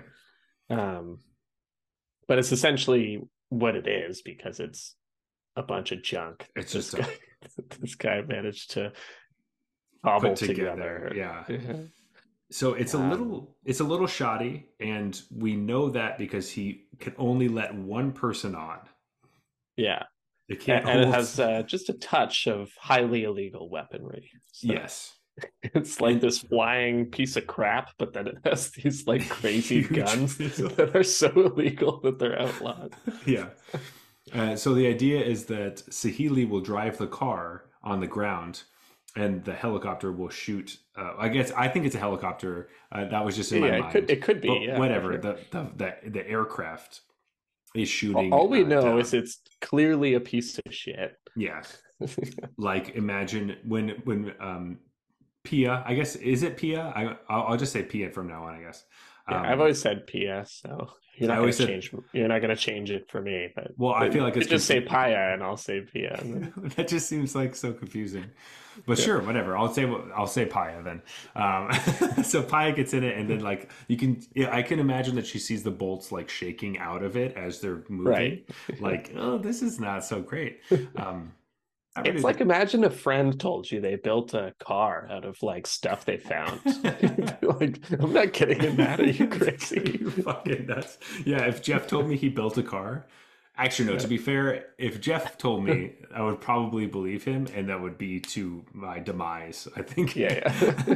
I'd be like, this thing can go 200 miles an hour. What? And then I might not get in because that would scare me. But Yeah. anyway, uh, so we're up in this aircraft thing, and it seems, we're worried about it. And Sahili's racing on the ground, but I don't. It doesn't seem like a great plan because there's so much shit in the way. Like It the doesn't, recent again, it's version. one of those plans that doesn't make a ton of sense, but it was made, at least this one was made in seconds. Right? Yeah, It's like the flying machine comes down. They're like, "Hey, do you want to get in here?" And it's like, you're like, "I don't know. Should I? I guess so." yes, jumps in.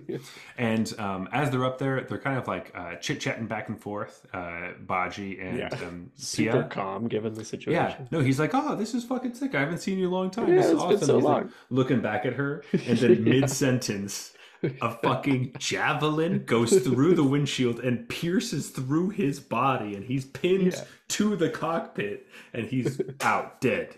and Like, she's like behind him, and it pierces through the chair and like mhm, right in front of her face, yeah, essentially, but doesn't get her. and it's one of those like, oh shit, like it's one of those moments where like it's just too calm and happy, and Yeah, something's going on, and as you're reading you see like someone with a dialogue with like three dots after it. You're like, yeah, oh yeah, yeah. fuck. Yeah, I know what's gonna happen. It's like a movie scene I've seen a bunch of times Yeah, before, but always love it because you're yeah, just like, it's always it's still like, yeah, we should catch up sometime. yeah. And so what happens is they're in the air, and this giant javelin comes through, kills him. She gets up to go try to grab the controls and like lift the aircraft thing up because it's like, shooting straight down towards the ground. Yes, nosedive. However, while she sees that, um, she realizes that the javelin is not in fact a javelin; it's a quill. So is this one of Tamio's random quills that shot off in Kamigawa and went into Kaladesh somehow because of how close it got with the Realm Breaker? Because it specifically said quill, It did. and it seemed crazy that a quill would be that large to go through his body. So that was a something I thought of when we were talking about the quills earlier. So I want to make Yeah. sure. I don't know because we aren't 100% that she was throwing quills, but if she was, Okay, but I think so. I think a quill is also like um an animal spike, like a porcupine has quills. so it came from Ikoria. Yeah. Or I think this is like a metal animal and a quill Okay. is just like something they launch kind Okay, of thing. so Is how so I was interpreting that. so But it's they more. were using the word quill too often and I Yeah. was getting confused by So it. so you're saying that it's probably one of Sahili's like golden robot things It's that probably shot. one of her like dinosaurs, Yeah, okay. one of Because her like pterodactyl things. gotcha, because that makes more sense. I was getting more excited with the possibility that the planes were getting close enough that things could shoot through the That's an planes. interesting idea. Now I And like wish that is what had happened. like like Sahili's quill was thrown, and because it went through the blind eternities, it got bigger somehow and went into Kaladesh, and then Yeah, like on a yeah. scale, Kamigawa is larger than Kaladesh for some reason. Anyway, um, I mean, it could be. You never know. I don't know. Who knows? Who could ever know? Yeah. Anyway, and we're plummeting to the earth. All of that aside, sorry, we got a little off track. I just got excited because I thought that was cool. Um, I all still the, like the idea that it's literally a giant like feather. I mean, that's what I thought when I read it, Pretty but badass. yeah. Anyway, this aircraft is hurtling towards the earth, and Paya is trying to pull it back up and like uh, not die. And But all, one thing they mentioned, which I really liked this touch, yeah. is that because what's his name? Baji, Mhm. like cobbled this aircraft together. None of the controls make any fucking sense. It's Oh, just like whatever he right. made. Yeah. So he's like the She only person doesn't. who understands it. She has a giant feather poking out of his Yeah. chest. Uh, so she's like not only trying to pull this thing out of free fall, the controls make no fucking sense. Yeah. Yeah. But as that's happening, all she can think about is how Chandra is coming over next month to drink tea with her, which is something they do She's gonna often. So, fucking be there. yeah. And she's going to make sure that she is there. Absolutely. Um, so Tyavar jumps into coma. Paya is hurtling towards the earth. And of course, we cut right to Atraxa, who is on New Capena. And this is our third little chunk of this chapter. All right. This one, as we quickly get through this, because it is one of the weirder ones, but actually It's weird. Yeah. may matter a lot in the future. I But think it will, yeah. yeah, so Atraxa is, and this is why we say weird. Atraxa is dealing with her feelings about the word beautiful and how important it seems to have become in her life. Now, Elish Norn uses the word beautiful often to describe the way Elish Norn looks and how everyone else looks that Elish Norn has made. Everyone is porcelain and beautiful and completed and nice and perfect. And Atraxa is not feeling like so-called beautiful things are giving her rage, basically. Yeah. Um, And basically in their invasion, wherever she is at the moment, they're converting a lot of maestros, I believe it mhm. was. And the maestros who are newly converted have this notion of what's beautiful, like their museums and their art and stuff. And so she's hearing an ever growing like throng of these maestros getting converted of what they think beauty is. And so she's like going through the museum And she's like, "Is this beautiful?" And the maestros are like, "Yes, that's beautiful." And that pisses her off. Hmm. Because she doesn't think so. And a lot of those pieces are actually old Phyrexian artifacts from when the invasion happened back in their time. And Right, they believe that those old artifacts are beautiful when she thinks they're obsolete and stupid. Um, right. And like offensive because mhm. they have these conquered Phyrexians like on display for people to come and Right. see or like laugh at. So Hmm. she's like, "Yo, this is unacceptable." She just Yeah. she just smashes everything. She destroys the entire museum, every piece in Yeah. it that she hates. Like there was like a Um, reference to Picasso in there because it was mhm. about how their paintings were like getting worse. Like they weren't Oh, even realistic anymore, and they were just like geometric like depictures that yeah, vaguely yeah. resembled humans. I was like, ooh, It's a harsh shot at harsh, Picasso in yeah. there. Great though, I love it. Yeah. And then while that's happening, she also kills a bunch of the vampires. Because Yeah, and fuck like them. anyone, and so I think the thing to call out about Atraxa on New Capenna that I don't know if we mentioned, but they're not. Her goal is not to convert people here, Right. um, because of the atrocities that New Capenna committed by building on top of the old Phyrexians was such an insult that Elishonard was like, just fucking kill them all, and Hmm. then harvest like whatever kind of scraps you can find that might be useful to that, like harvest it, take it back. Hmm. But they're like, she's like, harvest that plane. Um, Right. So it has a bit of like uh the kill the settlers kind of feel. Um, right. which makes sense in the way that like if that was a Phyrexia thing and there's something happened and then these people came or whatever, which we don't know the full history of this plane, so it's really hard to know But whether there was actually an invasion or whether it was actually right, Phyrexia. But um, this is part of like the humanity that kind of pokes through in the Phyrexians, where like, if you were just pure machine strategy, it's like, no, you convert as many people as possible and build mhm, your army as big as possible. But they're just like, no, fuck these people. Like yeah, they don't deserve it. Just kill them. yeah. And it's like there's still a little bit of that like resentment and anger and like different feelings that Mhm. they still have.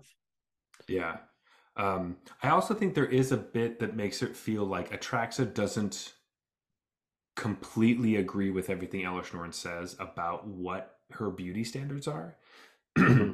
Even as she's destroying these pieces, Atraxa is trying to figure out exactly what that means to her. And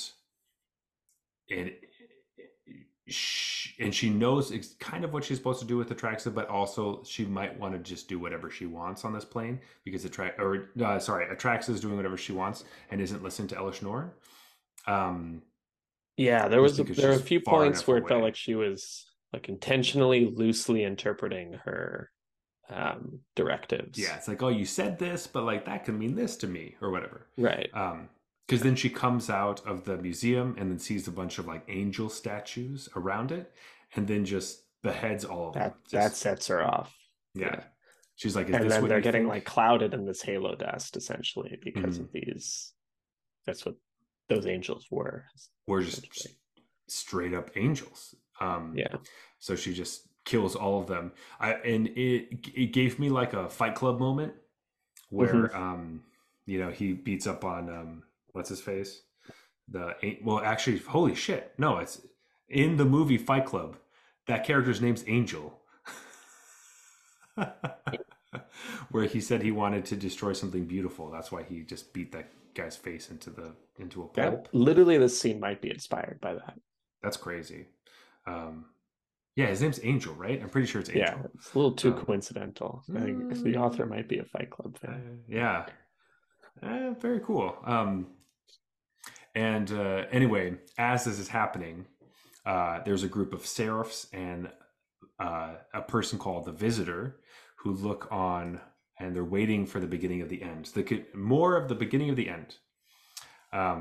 Just these people seem to be on every plane watching everything happen, waiting for something before they do something.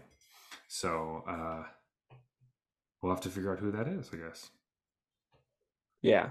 My interpretation here of this was that like Elishnorn intentionally sent Atraxa because she might be immune or better resistant to the traps that or whatever the defenses that the angels have. Mm-hmm. And this made it seem like actually it was the exact opposite was true. She was more susceptible to like Yeah. get enraged by this and just go blast all the angel statues and like spread halo dust fucking everywhere. And like there's a point where her army is like radioing into her like, hey, this dust is brutal, we're weary. And she's just like, oh, Phyrexians don't get weary, keep going. And so Elishnorn might have made a mistake. Wow. Or did she want her to do this? Who Maybe. knows? But Maybe she's like, also, damn, Atraxa's like a 7/7 flying bit. Like, I can't beat that shit. yeah, Let's get the just fuck send her out of here. somewhere, someone else to take care of her. Yeah. But like, I mean, when you have an Elishnorn and Atraxa together, well, when they're opposite, Atraxa does nothing. But when they're together, Well, it's Atraxa still does seven twice as seven much. flying, vigilance, death touch, lifelink. That's true. That's true. But It's not bad. the reason you play the card is not Yeah. that isn't the reason you play the card. Um, but how much do you really need a double Atraxa trigger? Like, Like deck yourself. yeah. You don't have to pick all of them. You do. But yeah. But anyway, that is the end of chapter 4. We have gotten through most of this, and we need to get to a beer break to grab our next beer because mine's been empty for quite a long time, which means we've Yeah, been I've been talking for saving a it long at time. the All right, last step here. so Jeff, let's go to a beer break and finish this up. Cheers.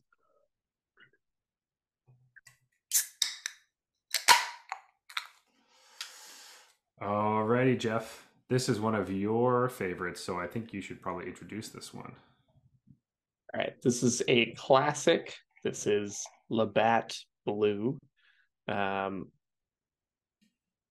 if you, if you grew up in Canada, you probably had this one before, maybe in high school. But yeah, this one's been around a long time. Sort of like just one of the big macro brews we have here. Last time I gave it silver 1, you gave it silver 3. So this one is sort of brought in by my rating. Mm-hmm. So thanks a lot, Jeff, making me drink this swill again. No. Also, we had a little confusion. We forgot, and we'll just remind you because you probably forgot as well. That Labatt, the brewery, has been around since 1847, but Labatt Blue came around in 1951 because the label was blue, and they support the Blue Bombers, which is Winnipeg's CFL team. God. And so people started. See, I didn't know that about it. I might not have rated it silver 1 if I'd known that it was about supporting the CFL. Hey, I thought you liked the Hamilton Tiger Cats now. No, that's false. We should. They look exactly like the Steelers if you look at their like like color scheme and their jerseys and stuff. So, no, so a little hard. Can't get by that. All right, well, when the Argonauts play them, maybe I should drive down and we'll go to a game and root for the we'll Argonauts. go to the Argonauts Ticats game. Yeah, buy a bunch of Labatt Blue to support the Blue Bombers. Yeah, there we go. It would be a lot cheaper, I'm sure, than going to an NFL game. Yeah, but rightfully so. Yeah, I mean, like I don't know any of the players. Should we start a CFL fantasy league? Oh God, that exists. I'm sure it does. Yeah. We'd probably have to do all the stuff ourselves, though. But anyway, it's like a spreadsheet. Yeah, yeah, for sure.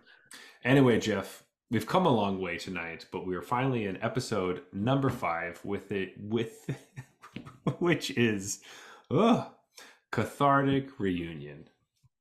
So we are now with Chandra on New Phyrexia, and she's also with Ren. So this is from Chandra's perspective the whole time, but we're back with her, which is fine. Only 2 out of 5 is Chandra.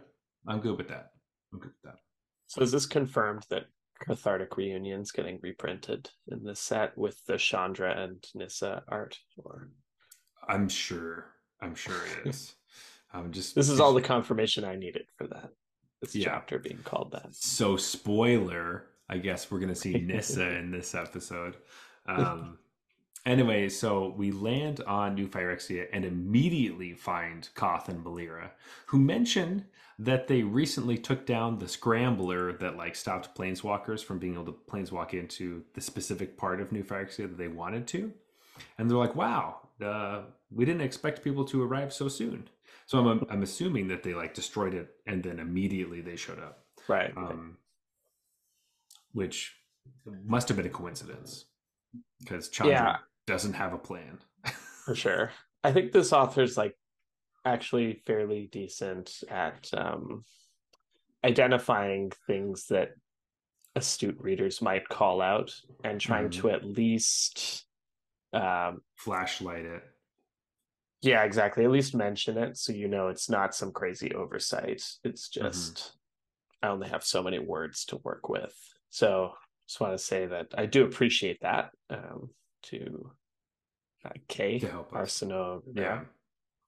Rivera. I understand that you're like, oh, people are going to say, wasn't there a planeswalker blocking thing on this plane? How did they just planeswalk in? But I acknowledge that it's not worth it for me to write about how that got taken down. And like it's not worth the few words I have to commit to that. So I'm Yeah. going to try to make like a joke out of it that like they destroyed this thing and then Chandra Yeah. was there. Yeah. Which, totally makes sense. You basically have that, or you get to talk about how somebody points out that thing happened, or like Yeah, Chandra right. says it and then they have to explain it. So Mm-hmm. totally works. It's totally fine, but it is kind of funny. Um, anyway, Koth looks at them and is not super pleased with who arrived. He's like, "Wait, Well, we took down that scrambler thing, and you're the only two that showed up. that's what we get. Fire Um, hair and a fucking tree. Cool." and Malira is like trying to calm him down a little Yeah. bit. Like, hey, any help is good help, Hmm. Koth. Like, Yeah. Be nice to your new friends.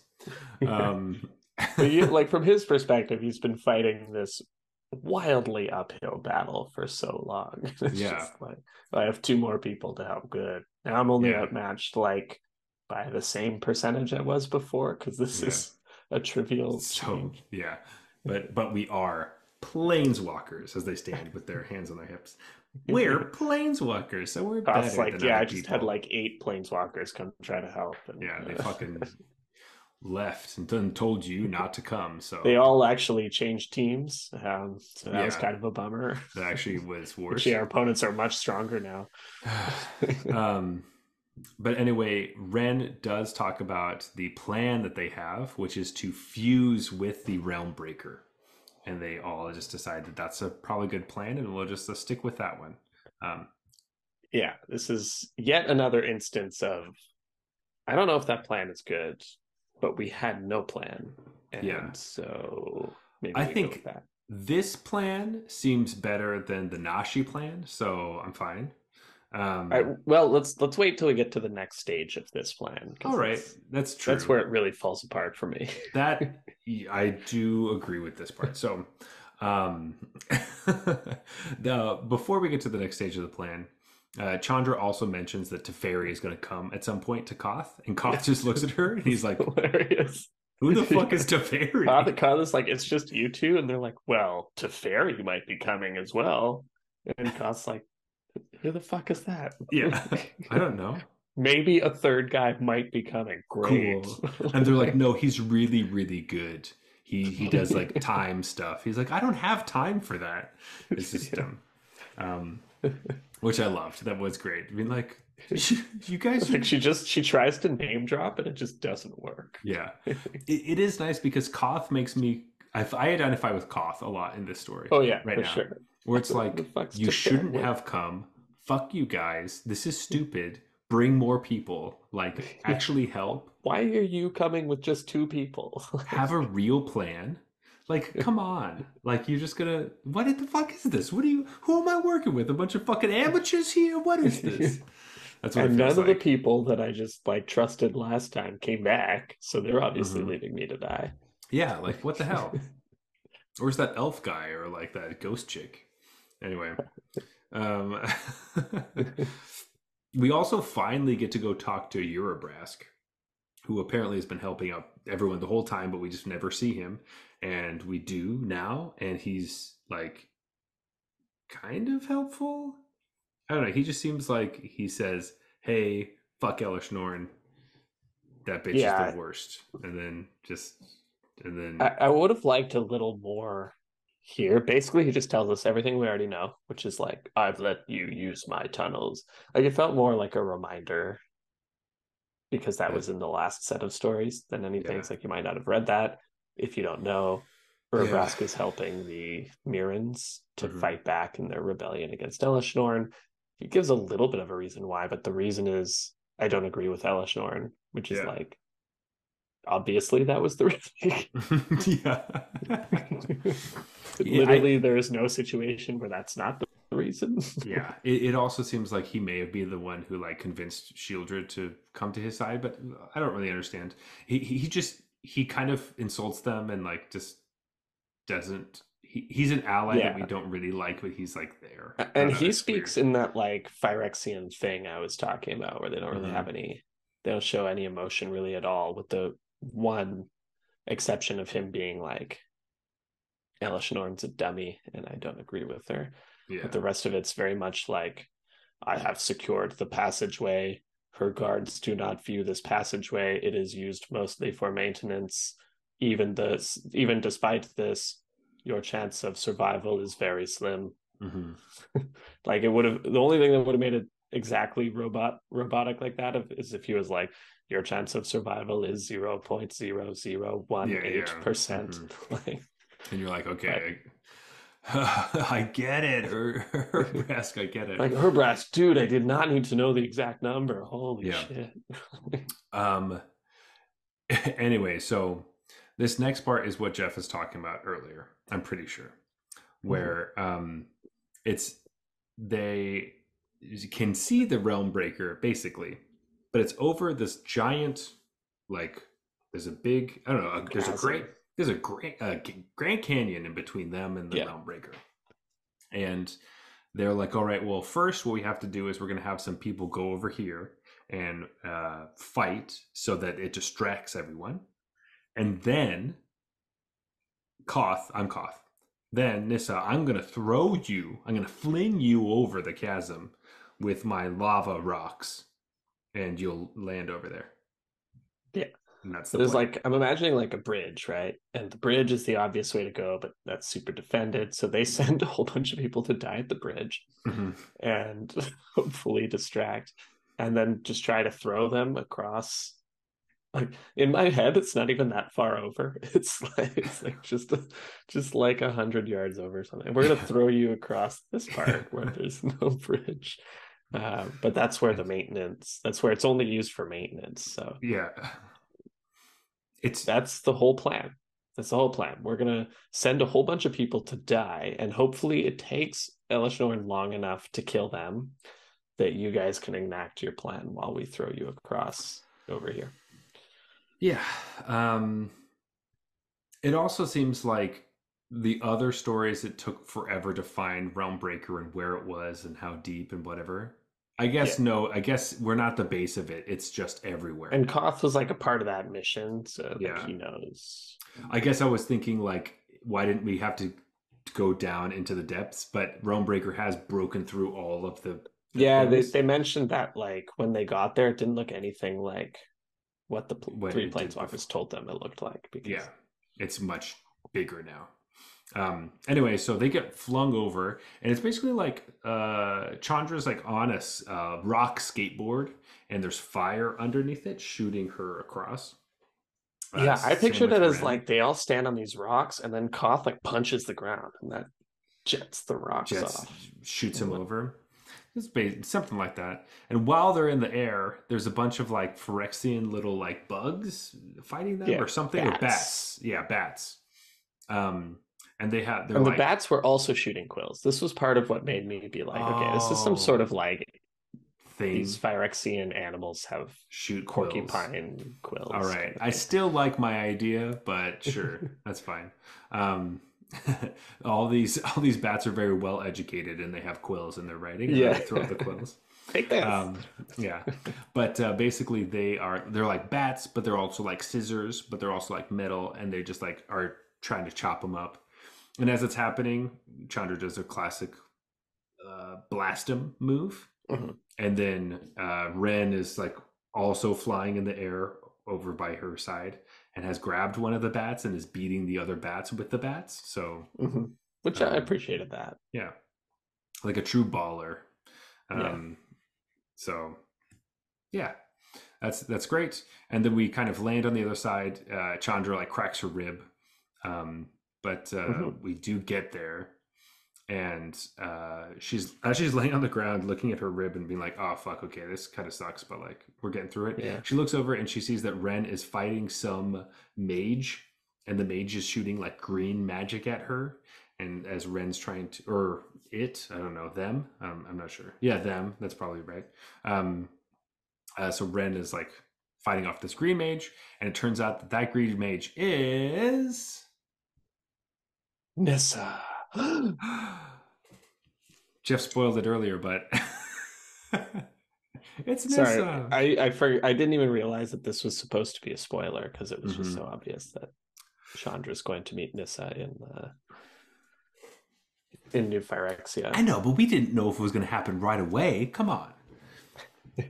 I mean, Anyway, I think the like art for this story is literally Chandra and Nissa staring at each other. So it's yeah. just like, Well, but our listeners don't know that. oh, I We're assumed that you trying. were going to edit the art in for each chapter in Oh, the video oh at yeah. the start. You want me to edit all the I art thought you were going into? to do. Do you Oh not do yeah. that?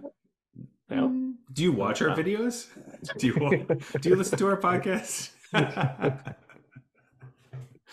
Of course, um. of course. Yeah. Yeah. Um, Also, by the way, I was wondering the same thing, and they mention when they talk about Ren, they do say her or Okay. she, but when it's like both of them together, they say they.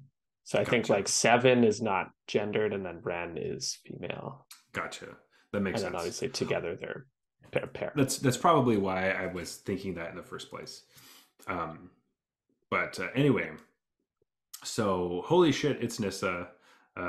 This is great because Chandra really basically came here for this. Chandra said that she was coming here to do all the realm breaker stuff and enact that plan, but we all really know that actually she came here for Nissa and to see if she could enact the Nashi plan, essentially, to turn her back. Yeah, I was gonna Or say this part must have pissed you off even more. Just yeah, it's just like the this build fucking up plan on again. the how many times is this not gonna work before you don't fucking try it? And Yeah. I think the thing that's most annoying of all is in like chapter 9. So just so people know, we haven't read ahead. I know by the time you're listening to this, all of the stories are out, but we've just read these five because it's more fun to make like wild predictions and stuff like that. Mm-hmm. But it's going to work in one of the later ones. They're going to try it like 8 times, and then the ninth time Mm-hmm. it'll work or something stupid. It's like, come So it's on, you like, never should have tried that. yeah.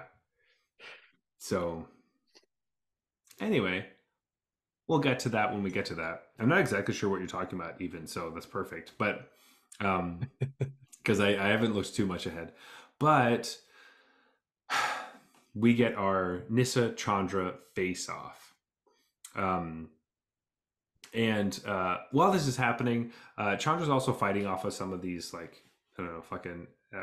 They're the acolytes, I think, from Elishnorn, and they throw some quills or javelins or something. And Nissa does like the stuck on the tree thing, where like there's Yeah. they go through her, like very specifically go through her clothes only and don't actually hit her, so she's just pinned to a tree. Um, which I think the tree is just the realm breaker, but Yeah. At least I assumed that as well. I'm just going to assume all projectiles are quills at this yeah, point, perfect. which I'm imagining just as like giant spikes Yeah. with no further character than that. Oh man. Um, Okay, that's fine. yeah.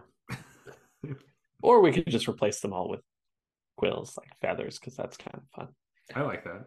But anyway, Yeah. So she gets pinned to a tree, and then she basically is watching Nissa like literally eviscerate Seven and like just leaving Ren there, but just like slashing Seven to the tree to yeah. pieces. And Chandra's sitting there like, oh man, I could totally help, but I don't want to hurt Nissa. And it's like, dude, Nissa's fucking gone, okay? Hmm. Nissa is clearly an evil Phyrexian lady. Who's Just destroying your new friend? yeah. Like, Who literally had your was the only one who had your back on this mission. Come on, Chandra. yeah, she feels like the heat of the center of the sun in her body, but she knows Yeah. that if she lets it go, it could destroy her friend. This is the same shit with the Silex earlier, where it's like just blow up Oh, everything, and yeah. then you figure out what's destroyed afterwards. But you have to do Right. it now, because if you don't do it now, you can't do it later. It's not Like, going to do more damage than the Phyrexians are going to do. yeah, come on. Like, is it gonna? It's anyway. Though I guess to be fair, it is the argument of like the Silex and blowing up everything maybe or only some stuff is the What are the is odds it blows up everything? I guess what I wonder how much they're trying to use like the should the US have dropped the bombs on Japan or not argument, which is like Hmm. a classic US history debate. Um and if that's a part of it a little bit. But and I'm on the different side of that debate, so maybe I shouldn't be vying for the Silex thing. yeah. So, I don't know if so the Japanese and the Phyrexians were exactly the same, but they're definitely not. But but yeah. Anyway, um, there yeah. might be something more interesting to that argument, but that's for another time. I can't deal with that. We got to get through this. So Yeah. That's so opening a whole can of worms. sorry. Classic me. Anyway, Chandra decides not to do anything to Nissa, and Ren is gone. It's just Seven. Yeah. And she's screaming and walking, trying to climb over to the Realm Breaker, but we know that that's just not going to work. Um, Yeah. and I also thought that like Ren as just her Dryad form just kind of sounds a little gross. Just it's the same like Shieldred thing where it's like you're missing something. It's just like a little I don't know what it is, but it's kind of a strange. Yeah, and this made me Just wonder, like when they're hanging out in the house or whatever, and mhm. Chandra's like teaching her fire, is she on her tree or is like the tree parked outside? You know what I mean? Like, Seven's just like chilling. I because that's was part when they were like just saying Ren and saying she and stuff, and then yeah. later it's like Ren and Seven do this. I'm Oh, like, I I didn't think she even. had her tree parked outside. So she just like comes and goes whenever she wants. Yeah, I think she has legs and stuff. Like she's a legitimate, just I Tree think she's a folk. humanoid, but she can Oh, like meld into a tree. like a regular dryad. Okay. Yeah. Interesting. Like a dryad arbor. Okay.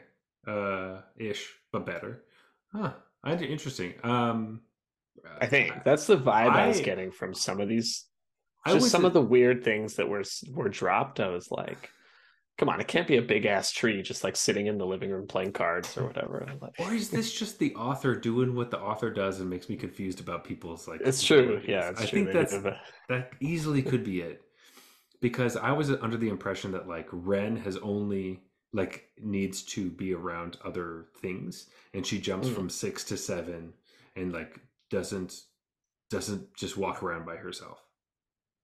could be. I was thinking it's like more of a symbiotic relationship kind of thing. Like they're both their own people. Well, one's a Okay. tree, but Interesting. they combine together into greater than the sum of the parts kind of deal. All right. Well, we'll figure it I don't out. know But though. at this I don't point, know. Seven's gone and Ren is just on the ground, just laying there, And hurting it's worth and noting that Seven was like rotting just from being there already. right because of the the toxins. Hmm. Anyway, Chandra ends up getting a javelin, or sorry, a quill, A quill, um, yeah. because they call it a javelin, but it's not a. Anyway, it's in her calf, and so that Yeah. stabs her to the tree. So now she actually is hurt, and she can't run away. And this is part of the time where she's like, okay, now I can't move, I can't run. I could burn up everything at this moment, but I won't because I don't want to hurt Nissa.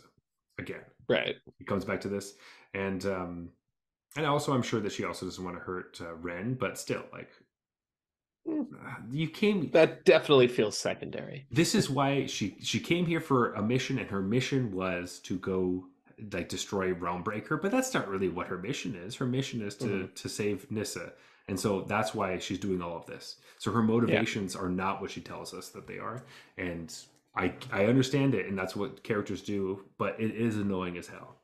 Um, Yeah. so fucking Especially just since like that whole scene of Chandra deciding to come out here was from Chandra's point of view. So like yeah. if they told it from another character's point of view, I'd be more on board with the she played it off like she has a plan to destroy Realmbreaker, but really wants to go see Nissa. Yeah.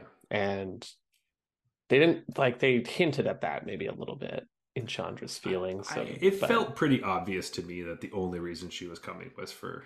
That's what but I thought. I'm That's why I thought curious the why it plan was wasn't stupid. explicit if it's from her point of view, I guess. I Like don't were think they trying to she. convey that even she didn't know, but it's like super obvious to the reader? Like, Yeah, because well, yeah, that's what I thought. Because to her, her her point, the way that she convinces everybody else to go with her is to convince them that they have to cut the tree off at the roots. But she emotionally wants to go because of Nissa, but doesn't like that's the thing that controls her because she's so emotional, but she has to make up rational reason because she's always around people and has to do that all the time. And so that's what she came up with. Not that I don't think that it's like we were saying before. Yes, that's a good plan to go destroy the tree. You just need more people and like a real destroying the tree is a good thing, but you have to have an yeah, actual you're plan. right that you have to destroy the tree. You Mm-hmm. can't just sit there and take wave after Yes, wave of Phyrexian. but Nissa is the reason why she wants to go immediately. I think, Yeah, right. yeah, as opposed to stopping to make a plan. So anyway, we do have the classic confrontation, and it's the very much like Nissa is saying, "Join us, become a Phyrexian. We could use your powers, all that kind of stuff." It doesn't feel so Star Warsy, but it does have that a little twinge of it. It's like And the same stuff as a Johnny with Elspeth or whatever. yeah, Um, it does have a little bit more of a flavor of like your life is horrible, like be with mhm, us because everything will be better. All the things that hurt you right now won't hurt you anymore. We can be right. together, which is the most important thing, and we can live forever, and we'll all be together. We'll be inside of each other in a weird way, Ugh, but like yeah. hate that. um I mean they wanted that anyway, but like on their own terms, not in a Hmm. whatever cyborgy thing. um so they and Chandra's just like, I'm not gonna do this, and it's gotta end, like it's gotta stop. As they're having this confrontation, Ren is like crawling over towards the realm breaker and reaching towards it to try to like meld with it. And that is when Nissa grabs her, and um it it does something to her, but she screams, and it's kind of horrifying and scary. um Yeah. it's all scary. um and Chandra's still pinned to the ground, or pinned to the tree. um so yeah, things aren't looking great for our plan. Not going super well. Yeah, we're in kind of do or die mode. um and well, we don't really have a plan, and Nissa just decides that, you know what, I guess what's going to happen is that it's going to be me or them, and we're just going to go for it. So she denies Nissa's offer, and she moves out of Nissa's way because Nissa's coming to. Well, you don't want to be with us, then I'm going to fucking cut you to pieces. She takes one of her Yeah. arm things, tries to slash her, and Chandra is able to duck out of the way. And then, Oh, boom. yeah. I think like a lot of the time it was Elish Norn talking through Nissa, but then when Nissa was like, "Hey, you should join us. Like the fighting can be over. People will stop ignoring you, and we'll take you seriously, and like all that." That was said through Nissa's voice as a way to Gotcha. try to, Really yeah, dig it in. really twist it. And then Chandra's eventually like kind of thinks about it for a second, but then it's like, no, I can't do that. And then, Nissa reveals that it was all bullshit. Like, I'm just trying to get you Mm-hmm. on my side. And she goes like super evil face and tries to kill her. I'm like, Mm-hmm. fuck you then, like tries to Yeah. kill her. Um, and that's when Chandra reacts with the heart of the sun, because I had to check this a few times. It definitely said heart.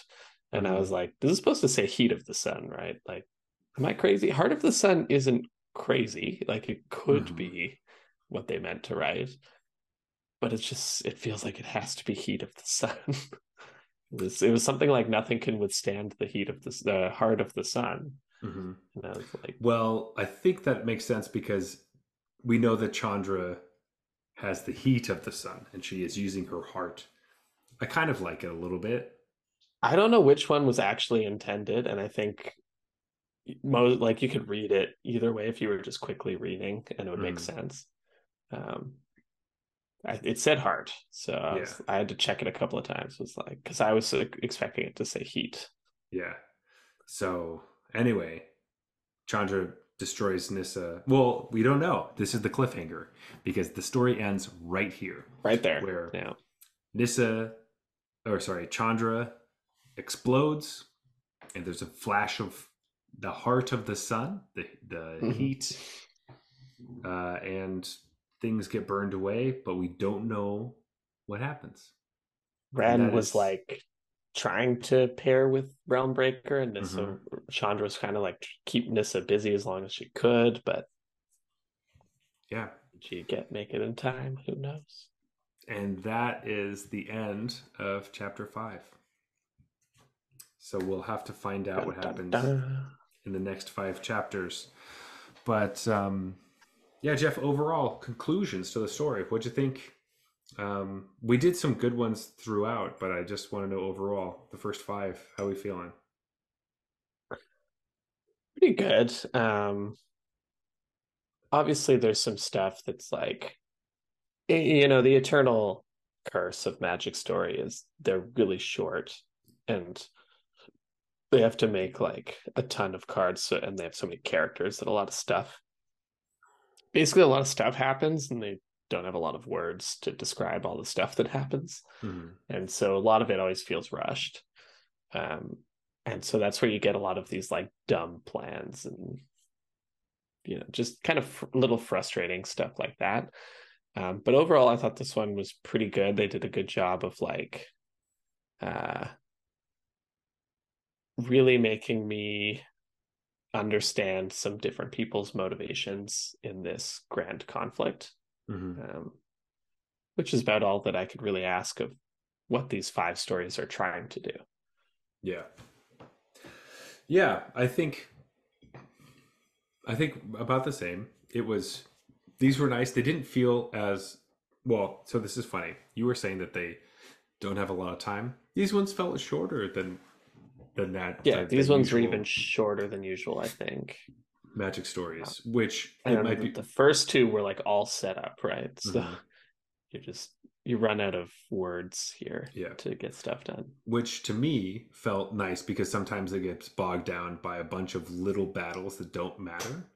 Mm-hmm. Um, and so I kind of liked the way that it was moving. But yeah, normal magic story where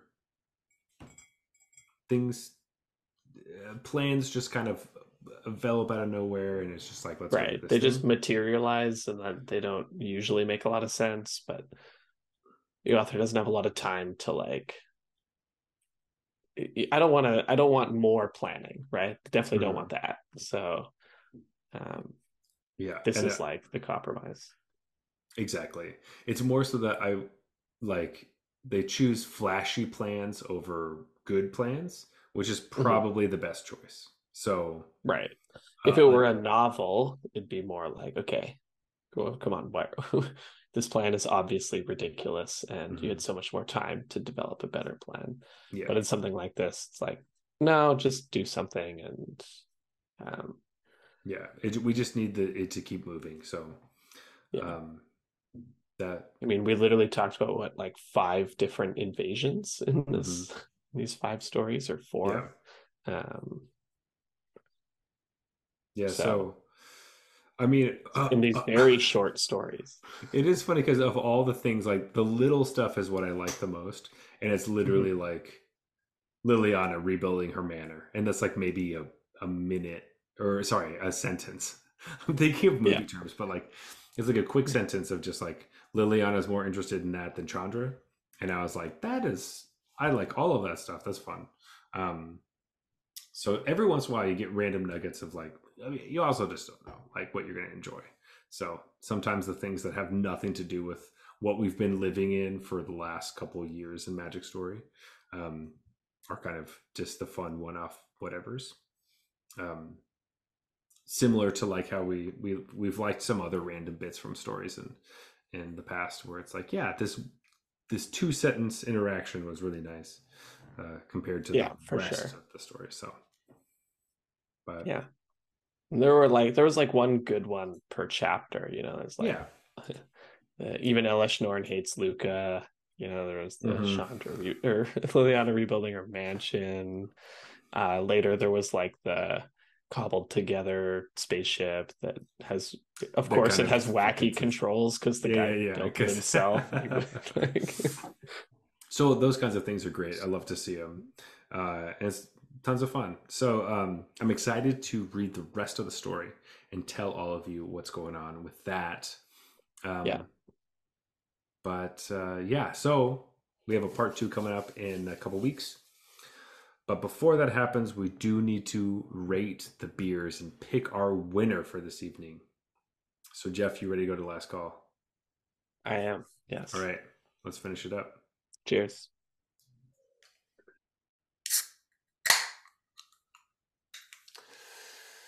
Oh, Jeff, we've kind of, oh my God, I can't even speak anymore.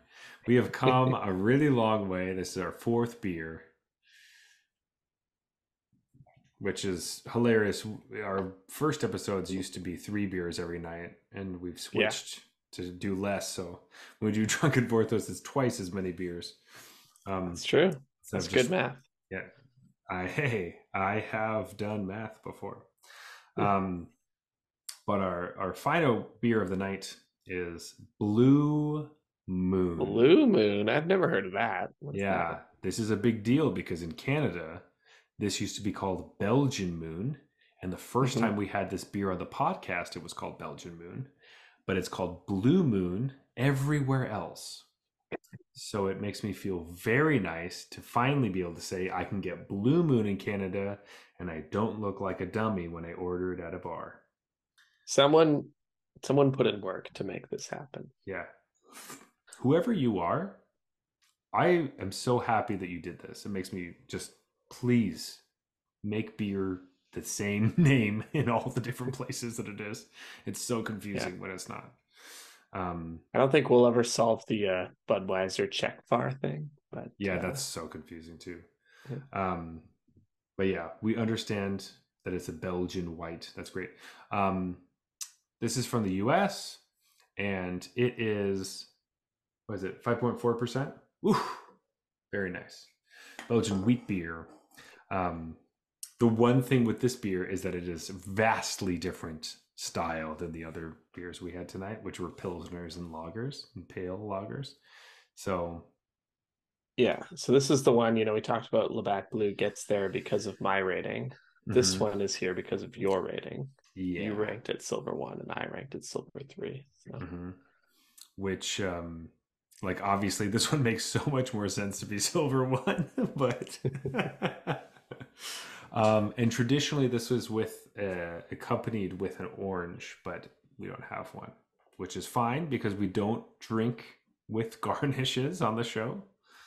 We don't rate with garnishes. We rate without them because, you know, well, it just makes Corona taste so much better. Because, Yeah. yeah. Anyway, It's interesting, right? If the beer is meant to be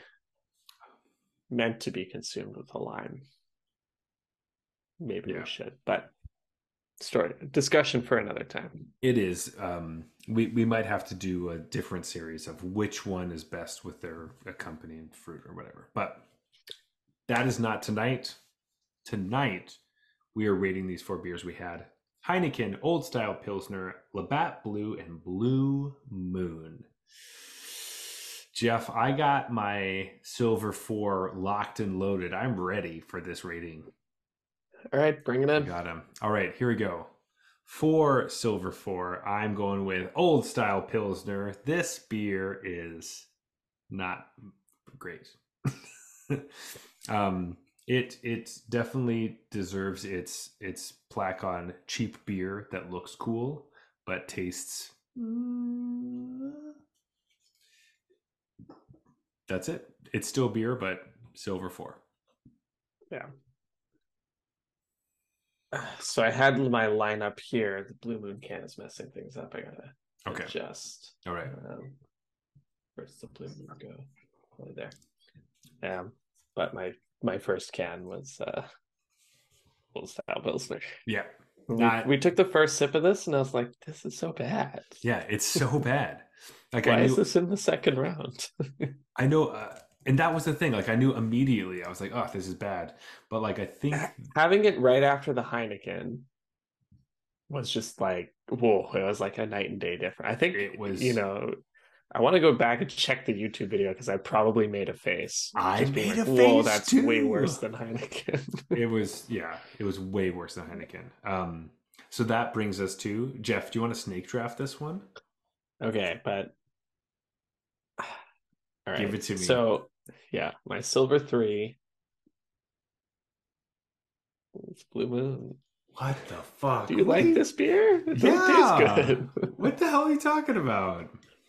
It doesn't taste good. No, you're a dummy. Silver 3 is obviously Labatt Blue. This beer is not good. No.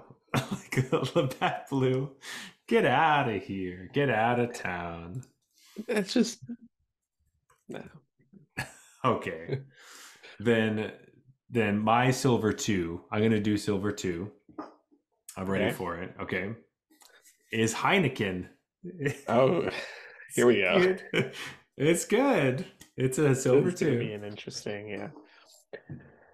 Okay, so I will say when I had this next beer, my Silver 2, I was disappointed. I was disappointed in how it tasted and disappointed in myself in previous ratings. Because this also wasn't very good. Yeah. Yeah, this got my Silver 1 last time. I'd like to go back and see what the competition was, because the competition was pretty bad, I think. Yeah. And I know that Labatt Blue has a special place in your heart. I get that. I don't think it's great, which is funny because Heineken has always had a really negative place in my heart. And me too. Yeah. Through this series, Heineken has been a beer I've liked a lot more. Obviously, your Silver 1, if you want to share it. We all know what it is, but what are you doing?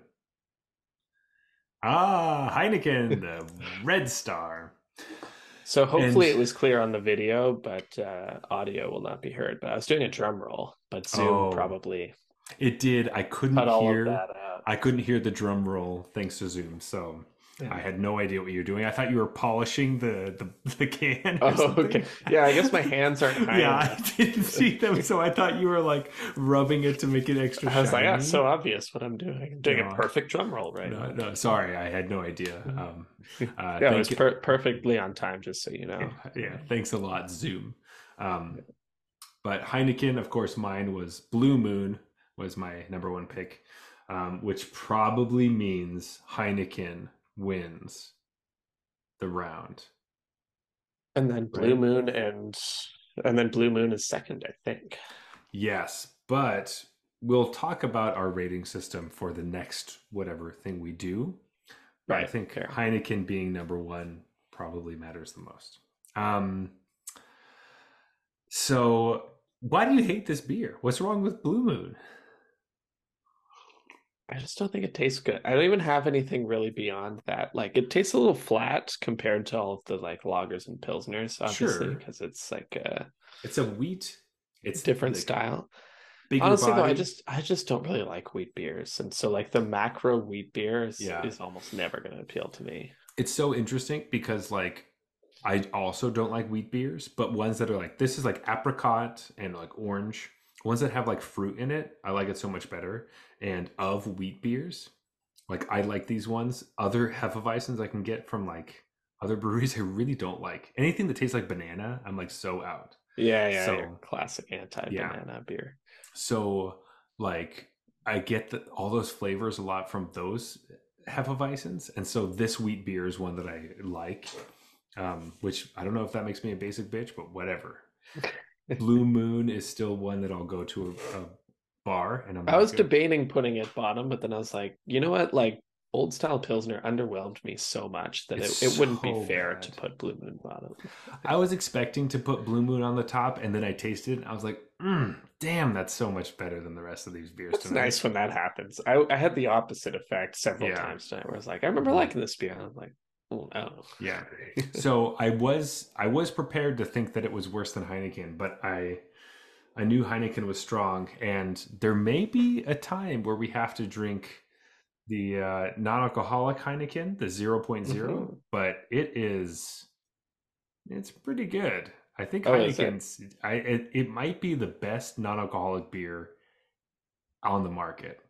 So, Hmm. um, because it tastes very close to Heineken, and Heineken is actually pretty good. So I'm all right with Heineken winning this I'll have to episode. give that a try. I've only tried like some of the worst ones, I think. Yeah, I will tell you, Heineken's the best. And in Canada, if you go to Costco, they have smaller cans, but you get a 30 rack for $30, and that's Hmm. pretty nice. That's what Nice. got me into it a little bit more. And I was like, oh yeah. On the nights where I really want an extra one, but I want my draft to go a little bit better than it's been going, Yeah. I'll drink one of And those. I still have to wake up, at a Yeah, reasonable hour. Yeah. so that is nice. But anyway, that is our our beer rankings for tonight. Oh, what a beast of an episode! But I love these. Drunken Vorthos, Oh, they're one of so my, fun. they're so fun, and I hope you all had fun too, because it is time for closing time. And you can always reach us at Arena Regulars on Twitter and Instagram to tell us how much you like Drunken Vorthos episodes. You may also find us on MTG Arena itself under the username Arena Regulars Podcast. If you say hello, we'll assume you're saying, I love Drunken Vorthos episodes. If you want to talk to me personally, you can find me at Zulberg. That is Zeulberg on Twitter and Instagram. But Jeff, where can they find you? Best place is the Discord channel. The link for our Discord channel's in the show notes, and you can hit me up there. I'm at Regular Jeff. Also, please leave us a review on Apple Podcasts. Follow us on Spotify. Leave us a review there. Go to YouTube. Leave us a comment. Hit that subscribe button, and any of the other things that you do. We just really would love to get any interaction with you folks, and any feedback that you have is greatly appreciated. This has been the Arena Regulars. Reminding you that if your friend gets completed, don't try to bring them back, kill them. Good night.